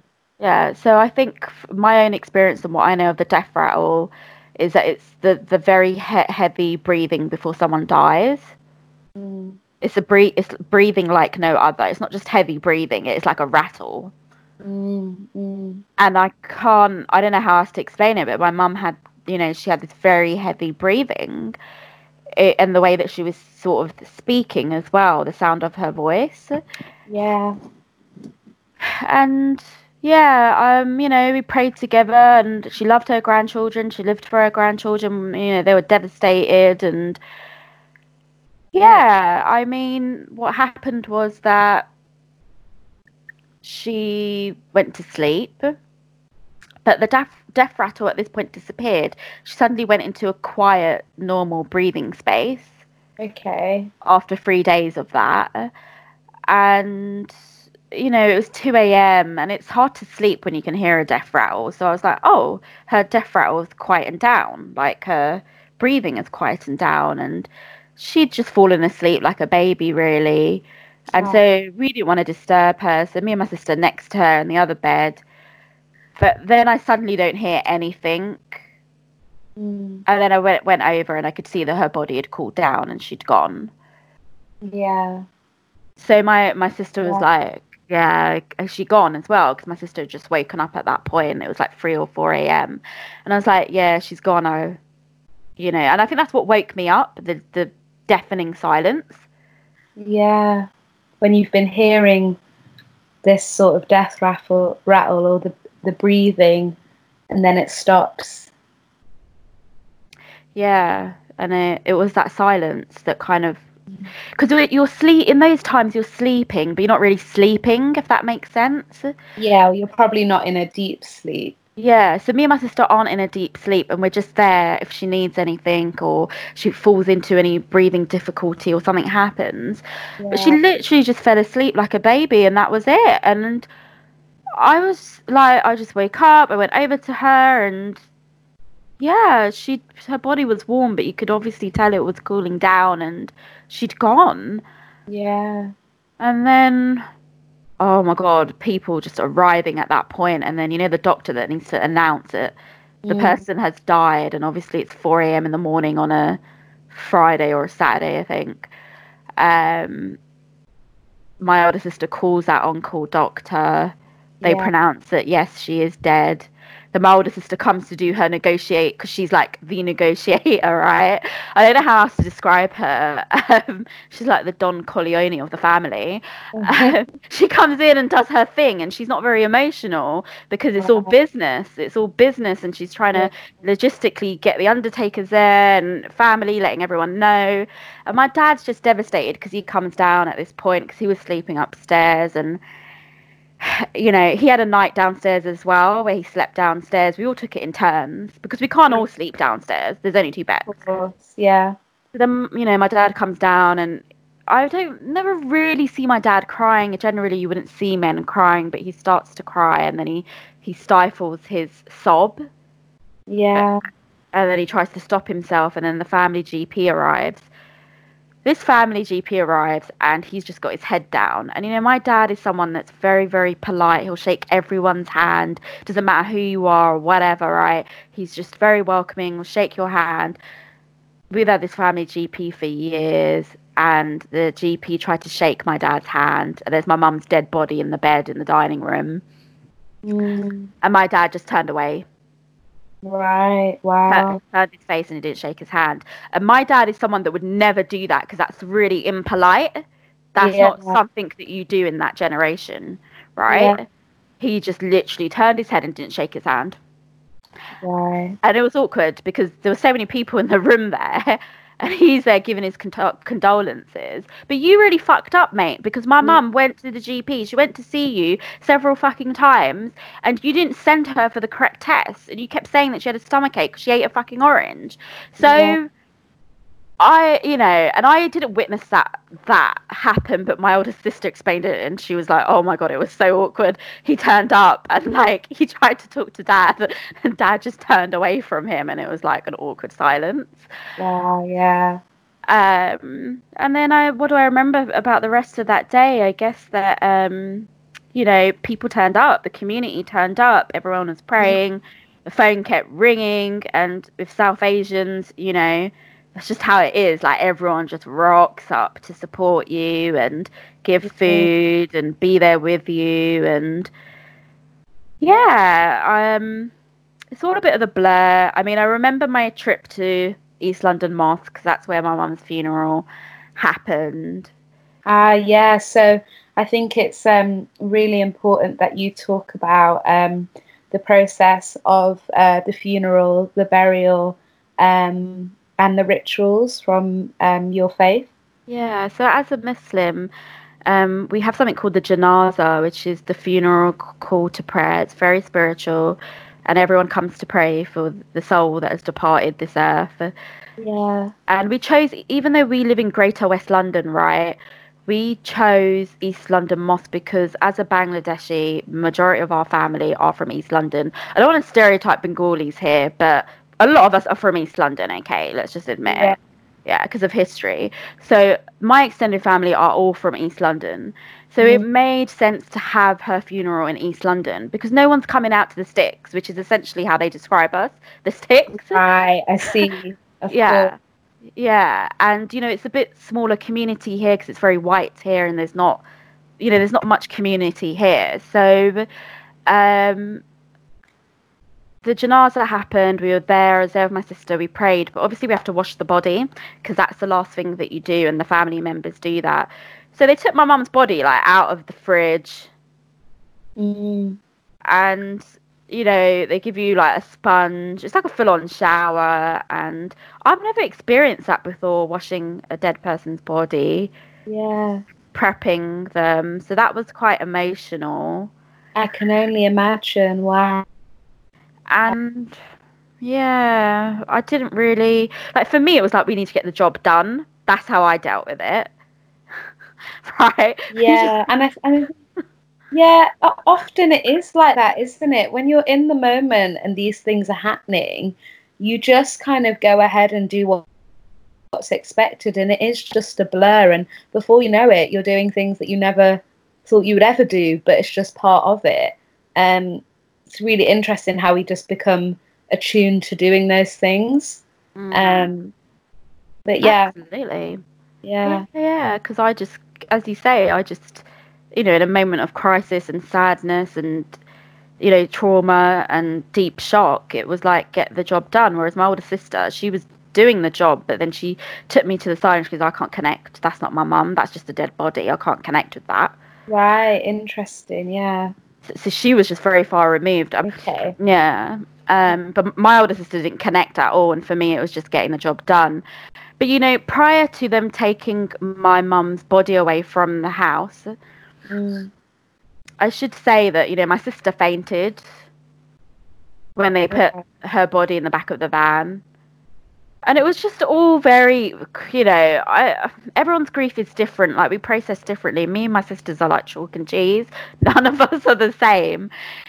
So she'd fainted, and she just couldn't deal with it. I guess she had more of an emotional relationship with my mum.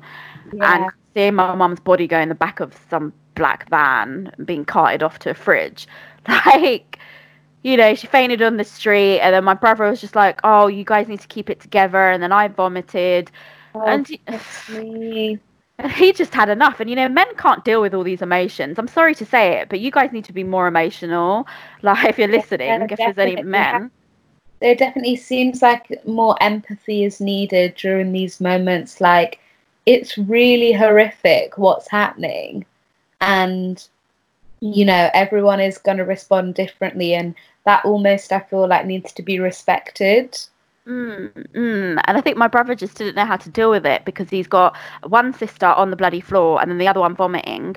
So he was just like, okay, well, I can't deal with you lot. You guys need to get, we've got stuff to do. We have to logistically get everything together and inform our families. So, we had a beautiful janaza, and so many people came out, and obviously, East London Mosque is a public space. Everyone can go in, and when there's a funeral, people will come and pray for you, which is good, because praying for the departed soul is a good thing. And we were there, and I saw my cousins, some people that I hadn't seen for years, and yeah, that's it. Funerals do really bring the whole family together. And it's a weird one, isn't it? Because when they do, there's people I hadn't seen in decades or since I was a child. Yeah, so you almost don't even remember them, but then suddenly they're there and they remember you, and you're going, I ain't got a fucking clue. Yeah. And I was literally sitting there on the namaz mat, the prayer mat, and this lady comes up to me, and They don't call me Kulsuma because Bengalis like have pet names at home, so they call me Rima. That's my other name. So they came up to me and they were like, "Are you Rima? Are you Rima?" And I was just like, "Yeah." And they're like, "Do you remember me?" And I was just like, "No. Who are you?" Yeah. But it was nice because you catch up and you reminisce, and they're all crying and really sad. But in some ways, I'm like, you haven't seen us in years or even called our house, but you're here. But fair enough. Like, it's a really complicated one, isn't it, when it comes to families and death, and it's kind of convoluted. It's convoluted, and also that I don't know about you, but I experienced like a lot of questions and then wanting to understand why or how, and it's like sometimes you just don't have the answers, and that's the last thing you want to do is try and like justify why your loved one died. It's just not really appropriate, I guess. Not in that moment, and I 100% agree with you. And it's a bit invasive, and in the South Asian community, I can't remember if you listened to Nick Watt's episode, but he talked about that a little bit. People were just and they're just like, who is that in the coffin, or what happened? And well, this isn't the time to be talking about that. We're trying to like bury our mum, like we're trying to have a funeral here. And it's the same with the phone calls. Like, people would be phoning you and fucking hell, the phone just wouldn't stop ringing. Yeah. And I found that very heavy with the phone calls. Don't get me wrong, I'm not trying to be ungrateful here, but the phone just kept ringing. Yeah. And I just remember my sister saying, if it's getting too much, just take it off the hook. Yeah, absolutely. It is overwhelming. And it's just like the same conversation over and over again. Like, I describe it as just being in a scene or being in a play, like acting out the role of, oh, I answer the phone, we have this same conversation, then it goes back down, and we just keep doing it. And it's really emotionally taxing. I got to the point where I was like, enough. I was like, I'm fucking tired of it. Yeah, I can relate. Exhausting, mate, I tell you. And the funeral was quick, and Muslim funerals tend to be quite quick because it's within 24 or 48 hours. Yeah. Because I guess in Islam, like, the sooner you bury, the better it is, so that they can transition easily. Makes your sense, answer, though, actually. Yeah, because the body decomposes quickly, doesn't it? Yeah. And it's to do with the fact that bodies decompose quickly, and we don't believe in embalming and stuff. We just want to put the person's soul to rest quickly, and that's what the belief is. But if anybody wants a detailed answer on that, you need to go speak to East London Mosque, and they'll give you the answer of why we do that. Like, don't ask me, because I'm not a scholar, so I don't know. Absolutely. Also, like, Google is your friend. You can learn a lot on the internet. So, do you know what I mean? If there's anything that's come up this far that you're a bit like, oh, what does that mean? Or I'm not sure, like, just do your research, and you can learn an awful lot. And it's important that you do. I would, recommend doing that. Yeah, there's lots of information out there. Go for it, and it's good to get yourself in the know of how this all works, because we might be born in Britain, but it doesn't mean we're all English. Like, our parents pass on our cultures and their faiths and their traditions, and we live a dual reality. So there you go. Yeah, and my mum didn't want to be buried like Carney in the UK. She didn't want to be buried on UK soil. Okay, so did you end up taking the body over to Bangladesh? Yeah. So the decision was, she talked about death and her own grief when her mum died, and she said, don't bury me on UK soil. My mum made a sacrifice to come to the UK for my dad, right? Okay. And I think my mum really struggled with assimilating here and fitting in, and she missed her family, and she dealt with a lot of racism on her doorstep in the UK, and I think she just really resented all of that, and she didn't want to be buried on UK soil, so she said, bury me in Bangladesh. So yeah, her body got transported literally 12 hours later. It was in Bangladesh. Wow, that's so fast. Yeah, and we logistically moved fast because it has to happen fast. Yeah, no, I completely get that. Yeah. Yeah, so she I didn't go. I didn't go to Bangladesh. So my sister, her husband, my dad, and my brother went. I had to stay and look after my sister's kids because they were still in school at this point, and schools don't let you take kids out. So Yeah. I didn't go, and I didn't see my mum's coffin going. So was that? Yeah. Do you think that was because you had a duty to look after your nephews? Like, do you think if you had the choice to have been able to go, would you have gone? Or I really wanted to go, and I remember saying, "Please let me go, please let me go." Oh. But my sister was. You see, the thing is, my sister had a very emotional relationship with my mum, whereas I didn't. Okay. I'm not saying that I wasn't devastated, but I think it's an awareness of what people's needs are. And I love my mum, my mum loved me, but we had a tough love relationship. Yeah. And I only started to get to know her when I was 26 because they were starting to trust me more and we're having more open conversations. And, I didn't have these friendships that I see my other friends where they go to Fortnum and Mason and have fucking champagne afternoon tea or go and have a spa day with their mum. I didn't have that relationship with my mum. So, we weren't traditional like that. It was a very complex relationship. And and it often is. It's never black and white and straightforward, and like that is okay. Yeah, and I'm only realizing that's okay now because before I was really ashamed of it because my friends would be like, "Oh, I did this with my mum and did that with my mum," whereas I would kind of hide the relationship that I had with my mum a lot when I was growing up because I was still getting to know her. It sounds a bit stupid, but we were still getting to know each other.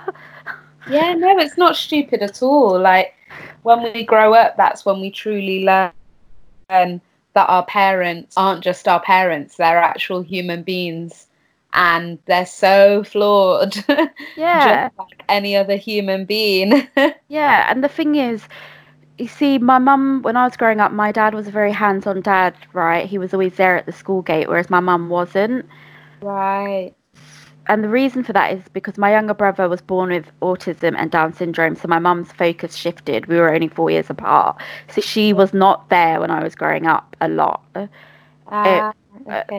focus shifted, as in my sisters brought me up and my dad brought me up because it's very difficult when you have a child that is born with a disability, non-verbal, your focus as a parent shifts. And I don't blame her for that, but it's something that I've reflected on now because I understand better.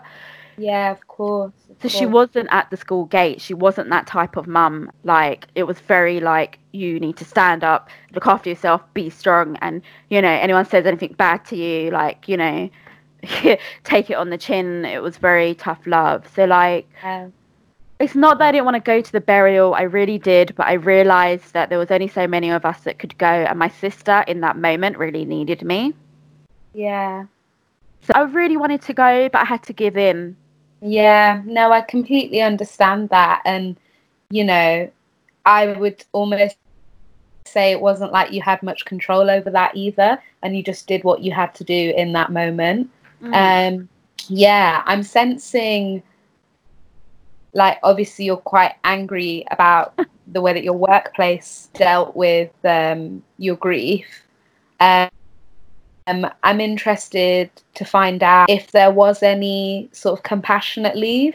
I know that that's something that's come up in a lot of the episodes. It's not really a thing in the UK, is it? There's no real rule. I'd be interested to find out more about what happened with your workplace and how you coped if you still had to just show up at work as normal. Great question. So, on the podcast, I ran a lot about UK compassionate leave. Yeah. The way I designed the questions, there were certain things that I had to ask as standard. Right. So UK compassionate leave, there is none unless recently there's Jack's law, right? If you're a parent with a child up to the age of 18 years old, you get paid 2 weeks leave that can be spread over time. And that was due to Lucy Hurd, the campaigner, because her toddler had tragically died. And she campaigned for that. But what does that mean for the rest of us? Exactly. So there's still holes in these policies. Now, for me, back then in 2010, nobody was talking about grief back then. There was no grief podcast. Nobody was talking about counselling and mental health, right? We didn't talk about mental health back then in the way that we do now. Yeah. I had very poor mental health after my mum had died. And the way that they dealt with it, you know, they made it out as if, like, I was the problem. You know, I'd asked how much time I could get off, and they were like, 1 day. And because that was the ACAS policy, but it's discretionary. They didn't have to give me 1 day, because all bereavement policies are discretionary. Your manager could give you as long as you wanted if they wanted to. Yeah, but that's to them. They didn't give a shit. They just wanted me back at work. And because it was a revenue-based department, it was all about revenue. And I worked in, you know, a lot of it was about bringing in income. And my job role was probably pivotal in that. So they didn't give a shit, like, Carney. Like, I am very angry about it. And it still traumatizes me. Yeah. And I didn't know how to articulate or find the language to say that I had poor mental health and that I had grief, because I didn't even know what grief was back then. Of course, yeah. I didn't know any of those things like I do now. No one said to me, go see a counsellor. No one said, go call the cruise helpline. Yeah, that just wasn't a thing. It wasn't a thing back then. And I didn't even know what I was feeling. I think what I thought was that I had bipolar. And my mate at work was like, mate, you ain't got bipolar. I don't know what it is, but you ain't got bipolar. So I was trying to figure out what was wrong with me. And I thought it was all me. But they were just like, no, you have to be back at work. And they made me work from home during the Christmas holidays. Yeah. Because they didn't really have Christmas leave. It was all discretionary. And I remember my manager saying, I know you've got more important things on your mind, but you need to send this contract to this local authority. It's really, really important that we get the revenue from them. Can you fucking believe that? I was just reading that email and I was like, I don't give a fuck. Like, I've got more important things on my mind. My mum just died. Exactly. This has really got to change. I mean, even now, like, you're very fortunate if your workplace is supportive, if you lose someone and you're grieving and they say, oh, yeah, we'll give you the time off. I think it really depends on which company you work for, how much the company focuses on mental health and grief. And I guess it's from a financial standpoint as well. Because some companies will say, oh, you take the time off, but it'll be as like statutory sick pay. Which means, of course, you're not getting your standard wages. You're getting a really small amount of money, but you're signed off as being sick yourself, which is interesting. So how I dealt with that was I was like, oh my God, I can't cope with this because this office is really insensitive. They're making me work. And even the night that my mum had died, it was the Christmas party. They were trying to get me to come to the Christmas party. And I just remember having a sinking feeling and thinking to myself, if she dies tonight and you're at this Christmas party, you're never going to forgive yourself. Why are they trying to force you to come to the Christmas party? And I guess maybe they just wanted me to take my mind off things, but they didn't really understand what I was going through. And also that office was, I'm just going to go out and say it, they were really racist and very Islamophobic. Yeah. And back then diversity was a dirty word, so they could just get away with saying whatever they wanted. And I was critical about these issues back then, and maybe I wasn't the most popular person in the office because I would speak up about microaggressions and things like that. So they were just like, okay, so your mum died, whatever, you got 1 day. They sent me a box of chocolates with a note that said to cheer you up, to make you smile. I can't believe that. But my older sister was there at that point, and she was like, what the fuck? Like, you're not going to cheer up, are you? What's wrong with them? And a box of chocolates, like, I'm sorry, no. Yeah. No, that's really, really awful. I'm so sorry that you had to go through that. It sounds It was very lonely. That's all I can say. so isolating. Yeah. Yeah, absolutely. Any of our listeners, if going forward you ever experience grief, just make sure you advocate for yourself and you say what you need and be like very transparent. Like, I need 2 months away from work. Yeah. You know, and it might be longer, and they just will have to deal with that. And, you know, if they are not compassionate and they don't handle it well, just fight for yourself even more to be like, you know, we can always use socials, use the press.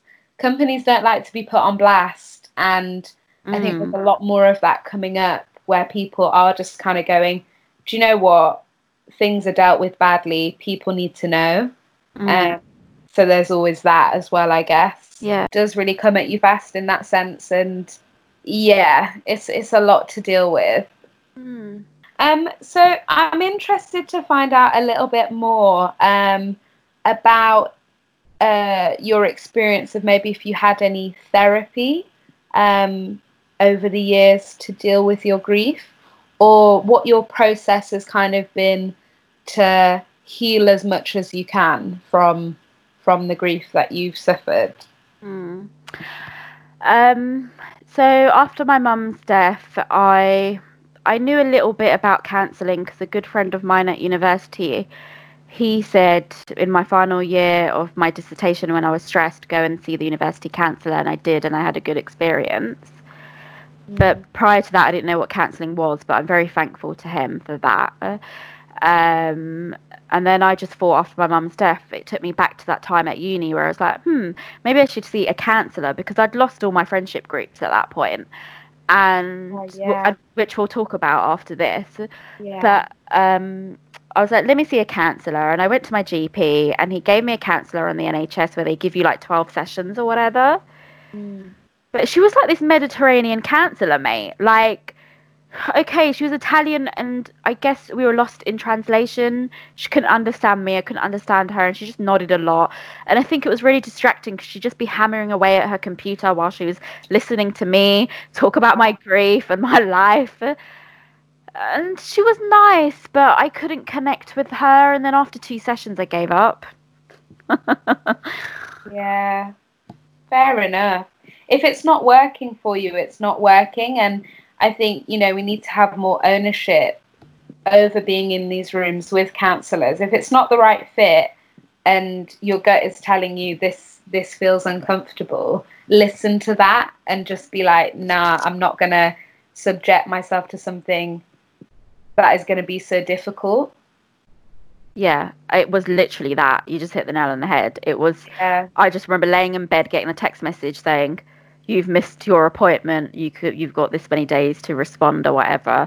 And I just thought, oh, fuck it, I can't deal with this because she's just not right for me, and I feel like I'm explaining myself, repeating my words. How is she a psychotherapist or a psychologist on the NHS? Like, I couldn't get my head around that. I was like, really interesting. Yeah, so I gave up, and at that point obviously I didn't know too much about the therapy world like I do now. So I didn't get any therapy, mate. I just spent 7 years healing myself. Wow. Well, I think props to you. I think that's amazing that you've really done the work yourself. Yeah, I mean, I did my best. Good. And yeah, you mentioned something about your loss of friendships. Now, obviously, that's something we've spoken about before on my episode.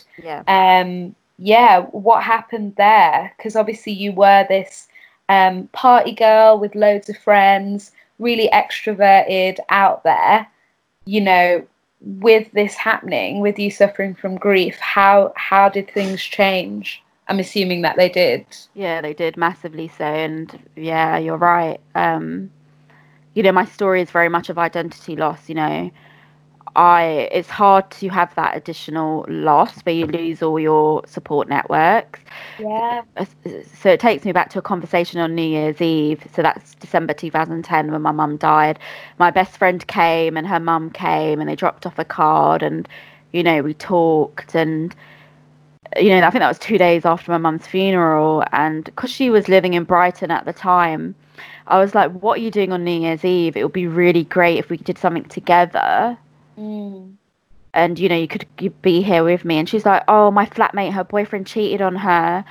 So, like, and I'm so devastated for her. She's going through the worst thing of her life, the absolute worst thing. Can you believe that her boyfriend cheated on her? How could he do that? She's such an amazing person.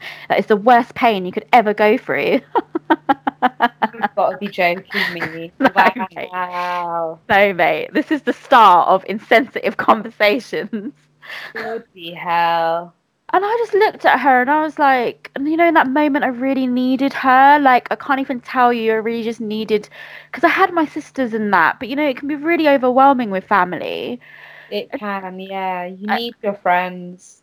And I was still living in London with my parents, and although she was in Brighton, because her mum lives down the road from me, like, she'd come home, you know, for the holidays, and I was like, yeah, I've got my best friend who I never see, right? Because she lives in another city, and she just fucking sighed, like, she just did not acknowledge anything. Wow. Like, she just gave me this card, yeah, I'm really sorry, and, you know, I think it was just amusement for her or something. I don't know, maybe she didn't know what to say or what, but she was someone that was, you know, I guess during that time, you're really into boys, right? You want a boyfriend when you're in your 20s, maybe for some people that are in their 20s.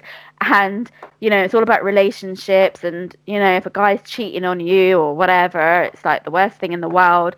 And a lot of my friends weren't experiencing what I had gone through. I bet, yeah. So maybe they just didn't know what to say, but I found it really insensitive. And I think for me, that moment really hurt. So she went back to Brighton on New Year's Eve. And I think friendships are really hard to navigate in grief when something like this happens, because I also recall when the local Bangladeshi restaurants, they donated so much food. So, you know, in South Asian communities, as soon as they hear about a death, right, everyone just comes over, starts cooking. I'm not talking about a takeaway. I'm talking about a massive pot, right, of food. Yeah, a whole buffet. Yeah. And, you know, they were really lovely and really supportive. And I remember my sister saying, look, we're not going to get through this food, even if we refrigerate it. And your friends are texting you, why don't you invite them round the next day? So I invited a lot of my friends round. Yeah. And they came round and we talked. And one of my friends, where her mum had died of cancer a few years before, she was very keen on knowing how my mum died, like the last few moments. Right.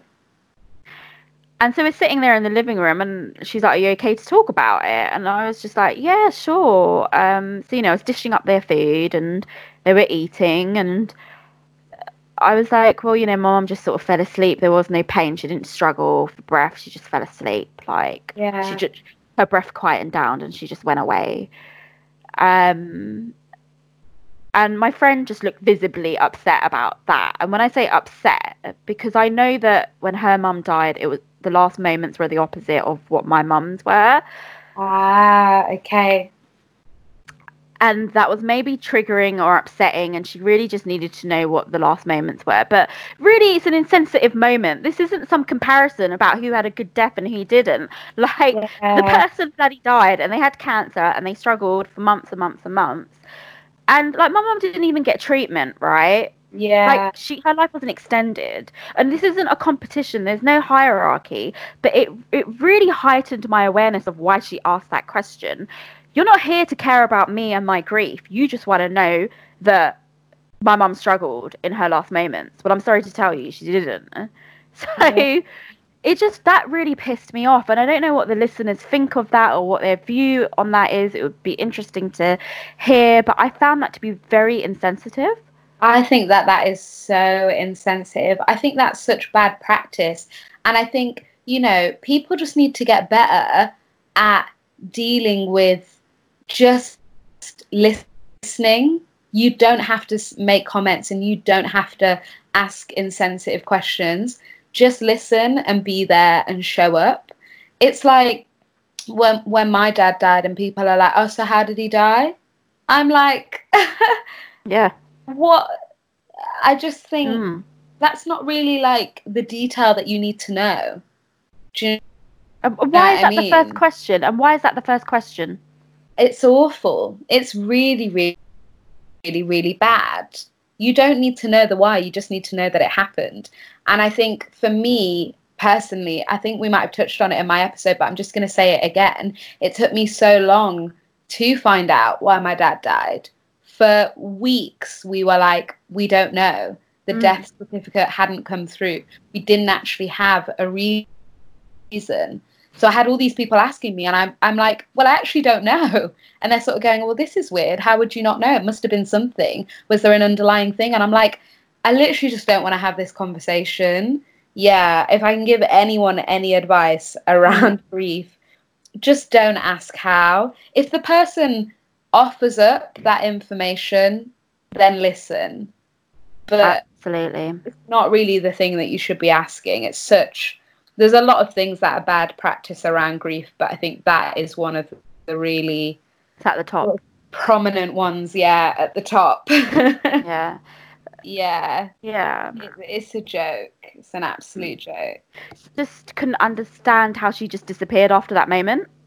Wow. I got maybe one phone call from her after that, didn't hear from her again. And maybe it's because she was in a serious relationship or it's too triggering. I don't really know.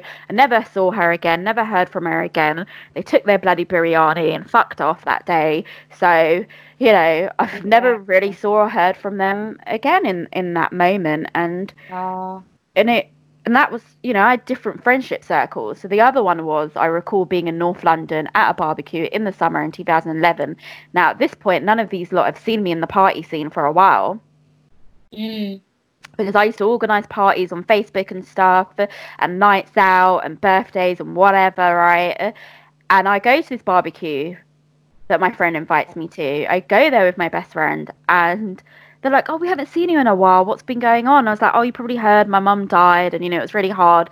And at that point, you're still processing, right? Because it's not even been a year. And I start crying, like, in the middle of this barbecue in front of everyone. Okay.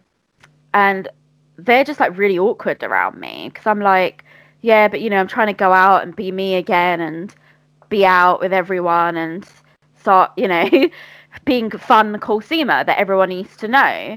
But at that point, I realised that I wasn't fun to them anymore. They all just couldn't wait to get away from me. I was like this miserable person that nobody wanted to be around. And also a lot of people commented that I'd become very angry, and that was very, like, alienating.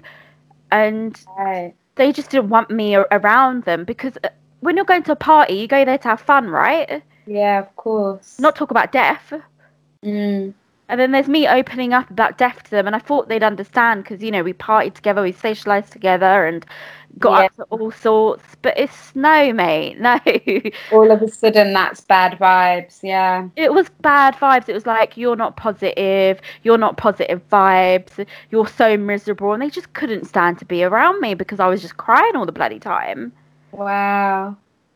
But I couldn't help it, like... Yeah, absolutely not. It's to be expected. And I think, you know, it's one of them ones, until they experience, like, grief themselves, they will just never understand. But when that happens to them, they'll then suddenly be like, oh, wow, okay, so all those years ago where I was a complete dick around your grief.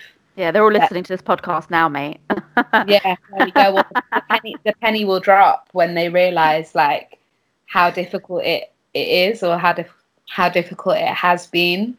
Yeah, and I would just say you're better off without those people. Yeah, because we talked about that in your episode, didn't we? That, as you quoted, I'm just going to quote you, there's nothing like a death to know who your real friends are. Yeah. 100%. I will always stand by that. You know, I'm so grateful to the people that I have in my life now, because they were the ones that were there for me back in October 2016 and have consistently still been there for me. But there's an awful lot of people that I lost along the way. And do you know what? I'm actually fine with that. I've come to really like just accept that, and actually not really take it personal, because it's not my fault.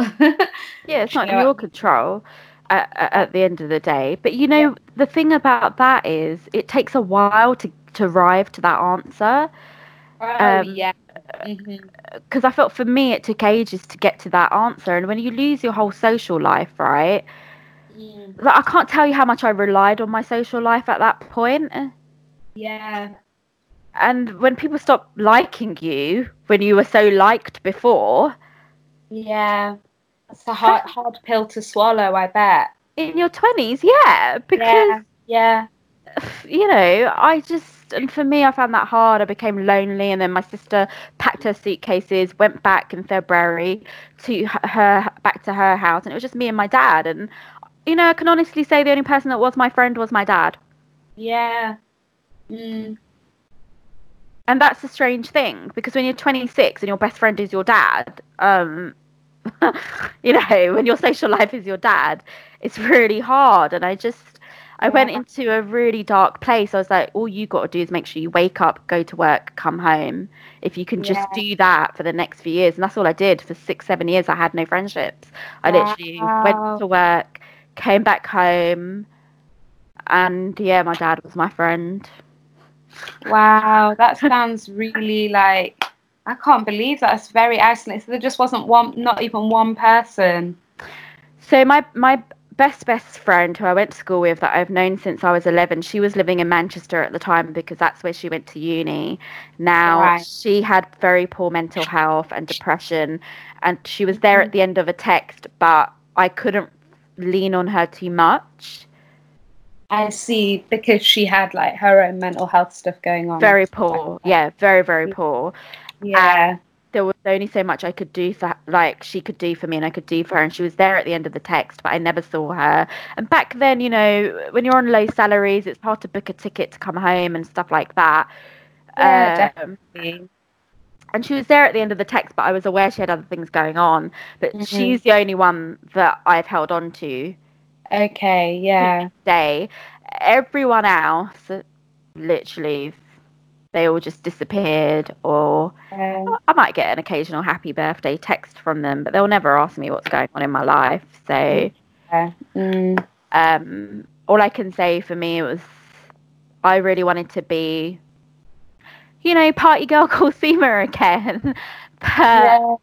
And I cried for that. The nights that I cried to just get my old life back. Like, Mum, why did you cry? Why? Like, why did this have to happen? And then the silence was deafening in my house, and it was just me and my dad. And that was a massive adjustment. Yeah. And I think, it definitely is that thing. You do grieve the life that you had before you grieved. 100%. That's the thing. Even me, yeah. Because I was so carefree and oblivious to the world and just so like living my best life. I was also partying and having fun and yeah, the life of the party, socializing a lot. And then I realized, so those friends, they're only party friends. They only went before the party to come out and have fun. And when I wasn't that's how I lost them. So I can really resonate with everything that you've shared and what you've said. Fairly similar to what I went through. Yeah, very much so. I feel like that's where we'd really connected on the recording of your episode, because we talked a lot about that, and I think we need to be more open and keep having these conversations and talking about how we can be better as friends for anyone that's listening, that's trying to help a grieving friend. I'm completely with you. I was exactly the same. I thought the loneliness was gonna sort of kill me. I thought this is too much on top of the grief of what you've already lost. It's like all these people, it's like the rejection of them going, this is too much. I don't actually want to deal with you and what you're going through. And, you know, we're not asking for therapy through our friends, but it's just the showing up and just being like, I'm here, here's some food, do you need to drink more water today? Have you showered? Like, just the general, like, checking in. And I think it's taught me to now be a better friend, just in general. But I know if any of my friends lost somebody, I feel like I'd know exactly what they'd need, because I'd just go, oh, well, what did I feel like I didn't have? Do you know what I mean? It does teach you a lot of lessons. And I think, I hate to say it, but my mum's death made me a better person. Yeah. Because people would argue, well, you were just a 20-something, right? But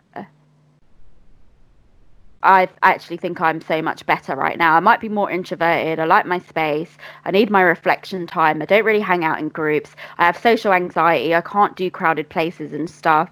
Like, it scares the shit out of me. And, you know, maybe I need to get some help for that. But I am someone that just likes to spend a lot of time alone.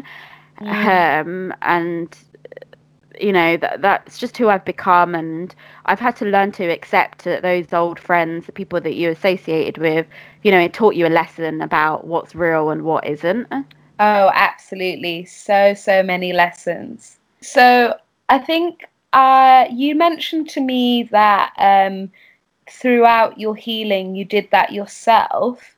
Can you talk to me a little bit more about the things that you did to get to the place that you're in now today?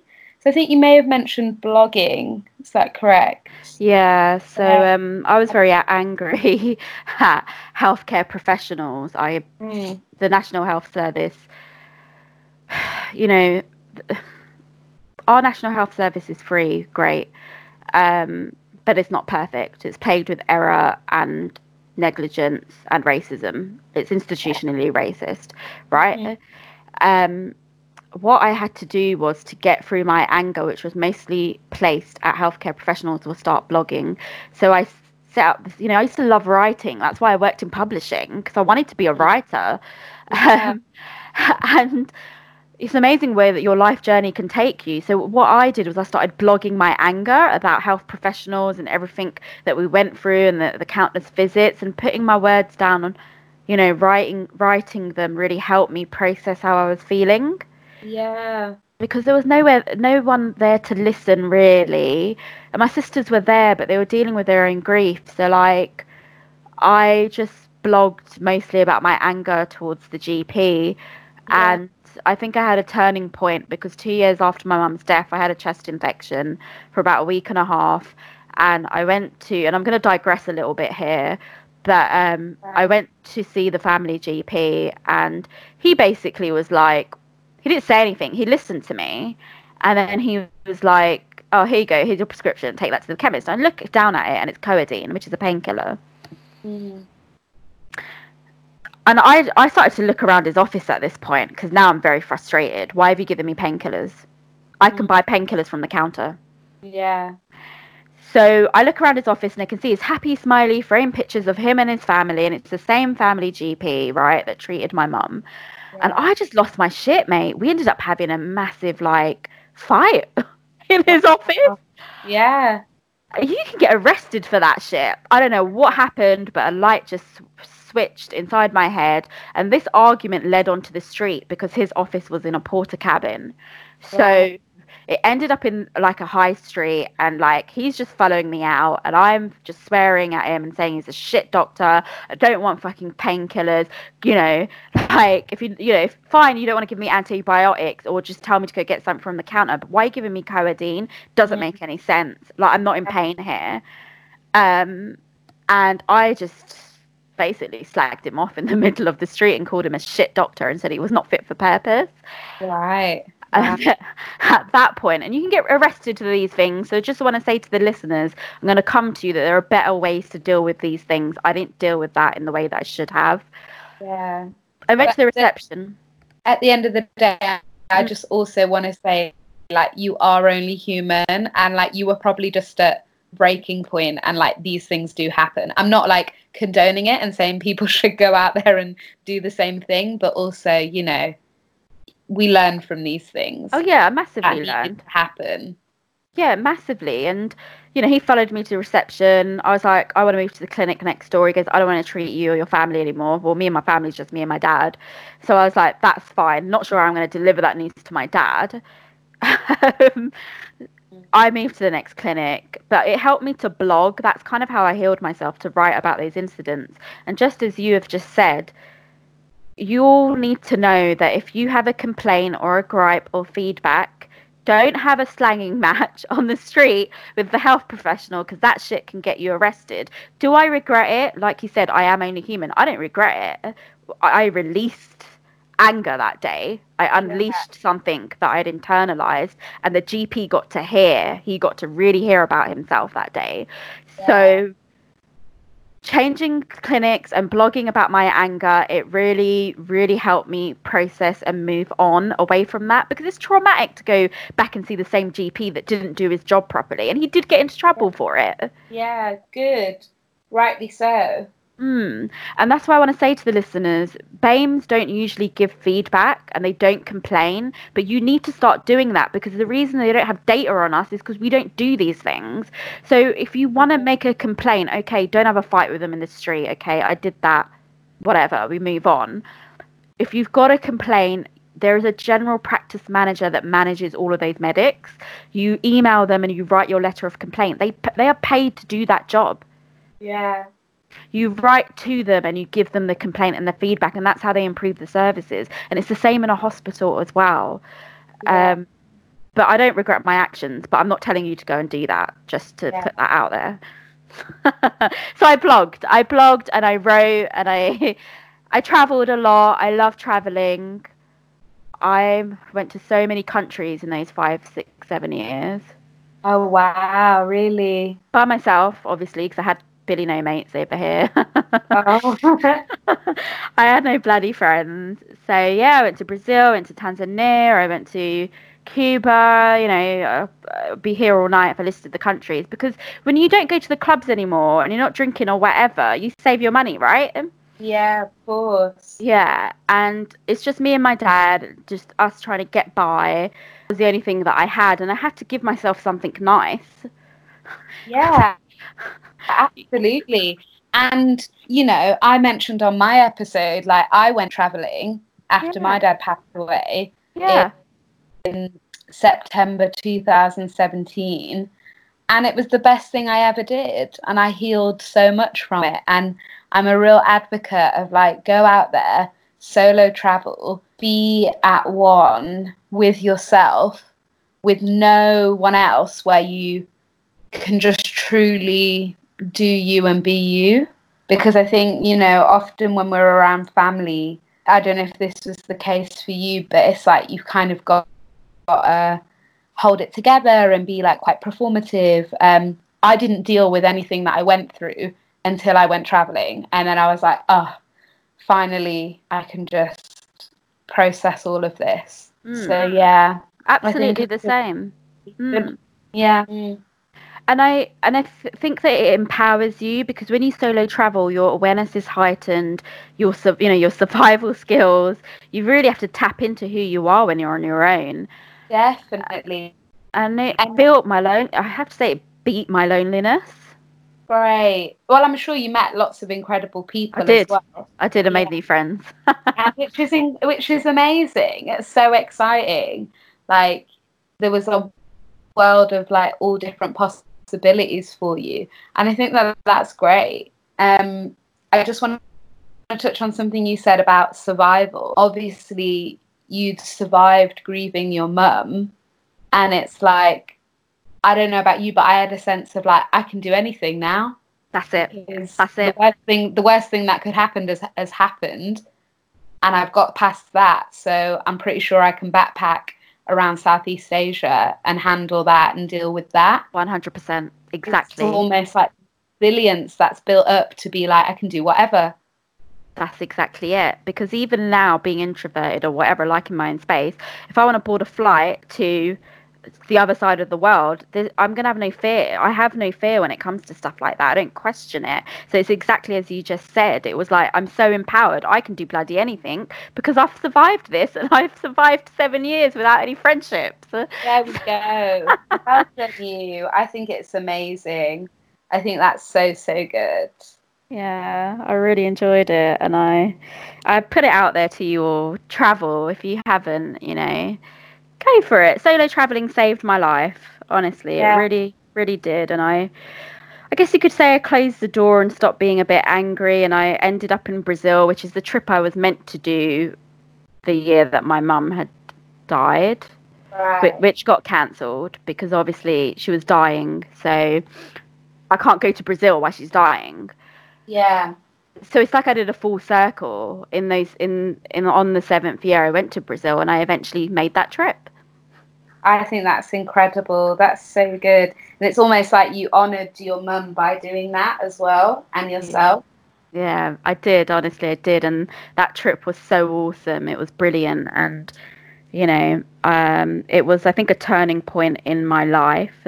I would like to hear a little bit about any sort of like fond memories that you've had that you can recall with your mum, things that you look back on that sort of make you smile when you remember her.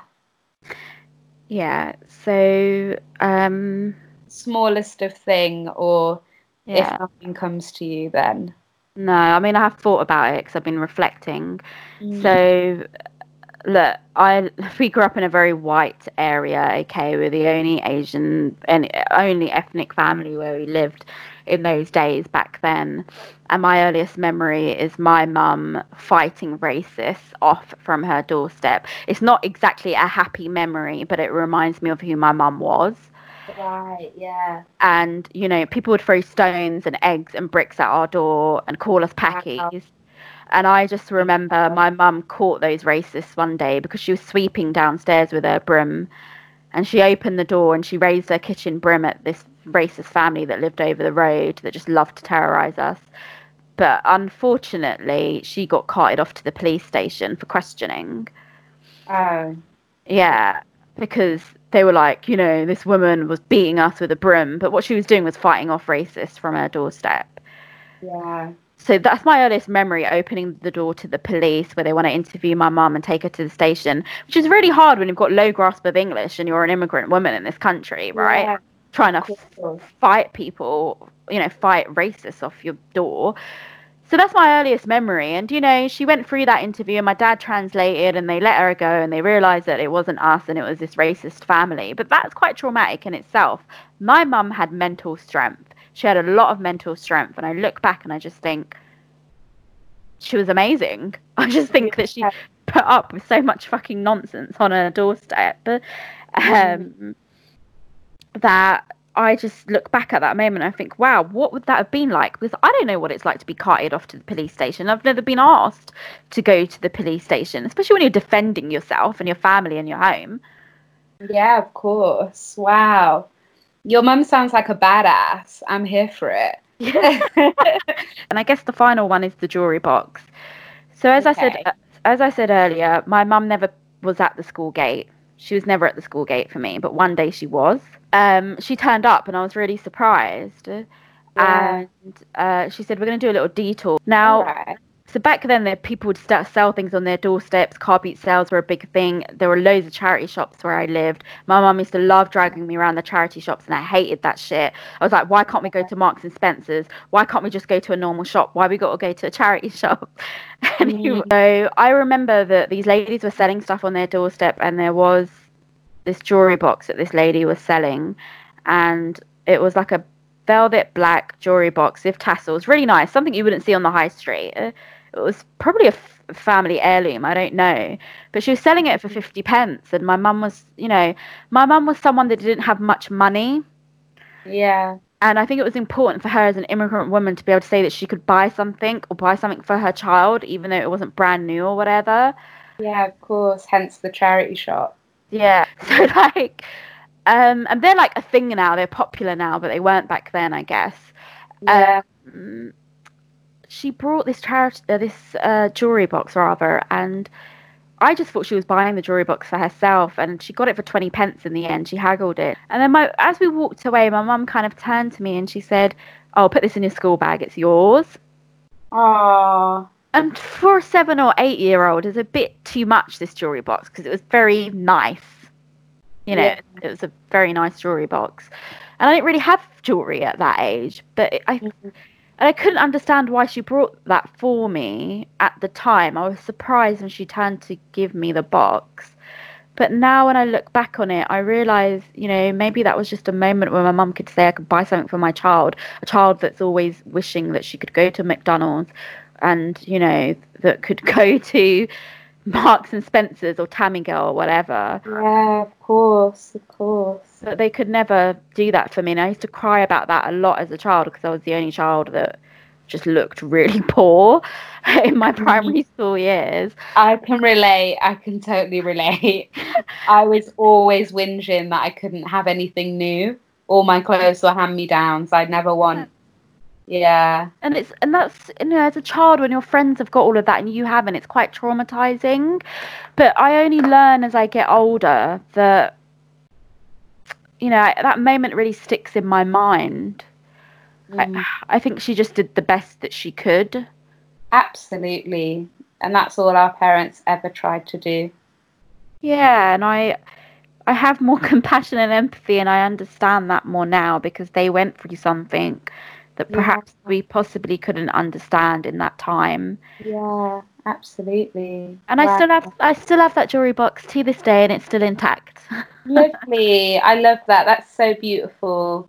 Yeah, I think this now brings us to the message and the gratefulness challenge. Yeah. So, what is your message? What's your main takeaway from today? What is it that you want to say to the listeners in regards to everything we've spoken about?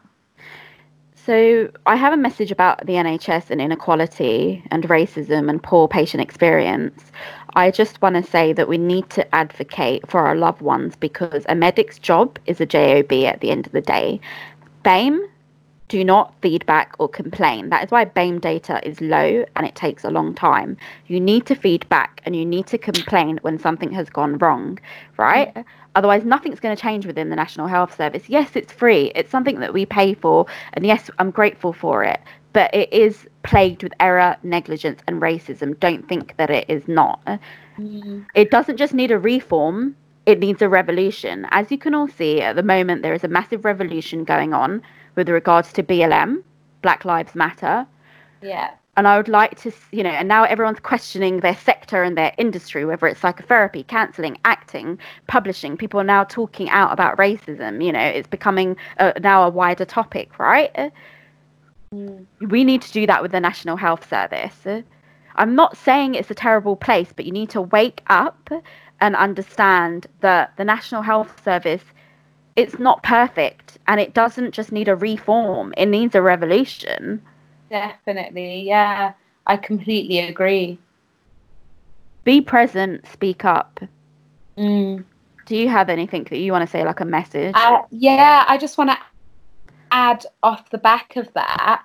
It's something we touched on earlier, to just advocate as well for yourself. So, like, really, if the service is not good enough, obviously, yeah, do the complaints, as you've just mentioned.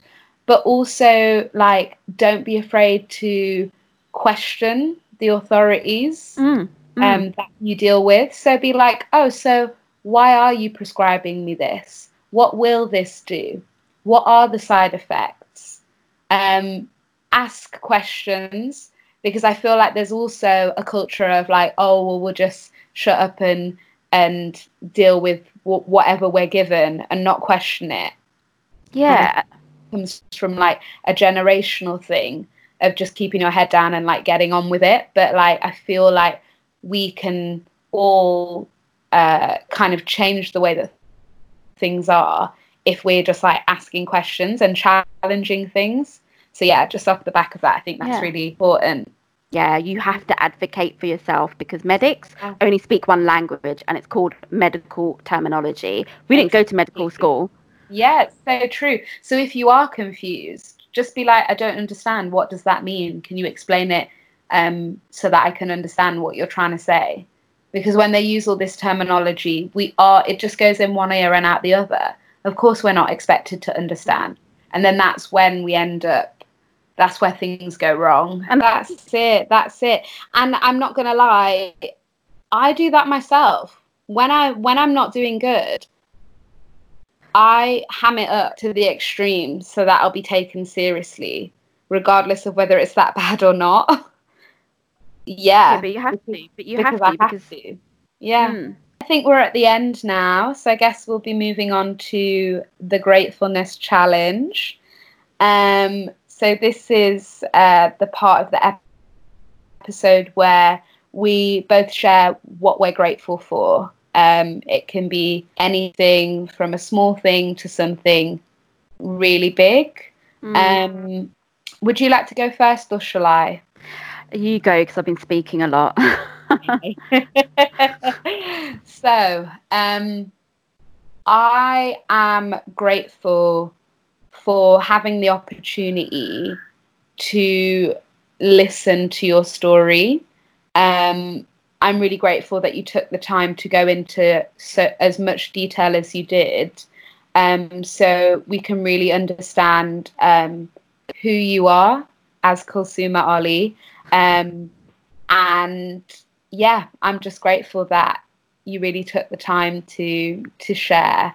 And I feel, quite honoured that I was able to facilitate that today. So yeah. Thank you. That's really beautiful, and I'm so happy that it was you that facilitated the penultimate episode. It made sense, I think, and it's really great when a guest can come back and do that. So thank you for listening to me ramble on. No, I really appreciate it. My pleasure. Yeah. So to end, my gratefulness is that I'm grateful for Bereavement Room, because you know what? It was something that I needed 10 years ago that I couldn't get, and I now have it, and I feel less lonely. And I hope that this space has given all of the guests and all of the listeners something, right? Some kind of comfort. And, you know, my dad died early on in January, and I'm not going to tell that story yet because I don't know how he died. But I look back at when I started this podcast and interviewed all of you guys. Was it the universe saying, Kulsuma, your dad's going to die? You're doing this podcast. You don't know he's going to die, but the podcast is going to hold you together. Yeah. Wow. And I honestly think if it wasn't for this podcast, I don't know what I would have done. Imagine if I didn't know any of you lot and this podcast didn't happen. Where would I be? Yeah, that is crazy how it's all sort of come together.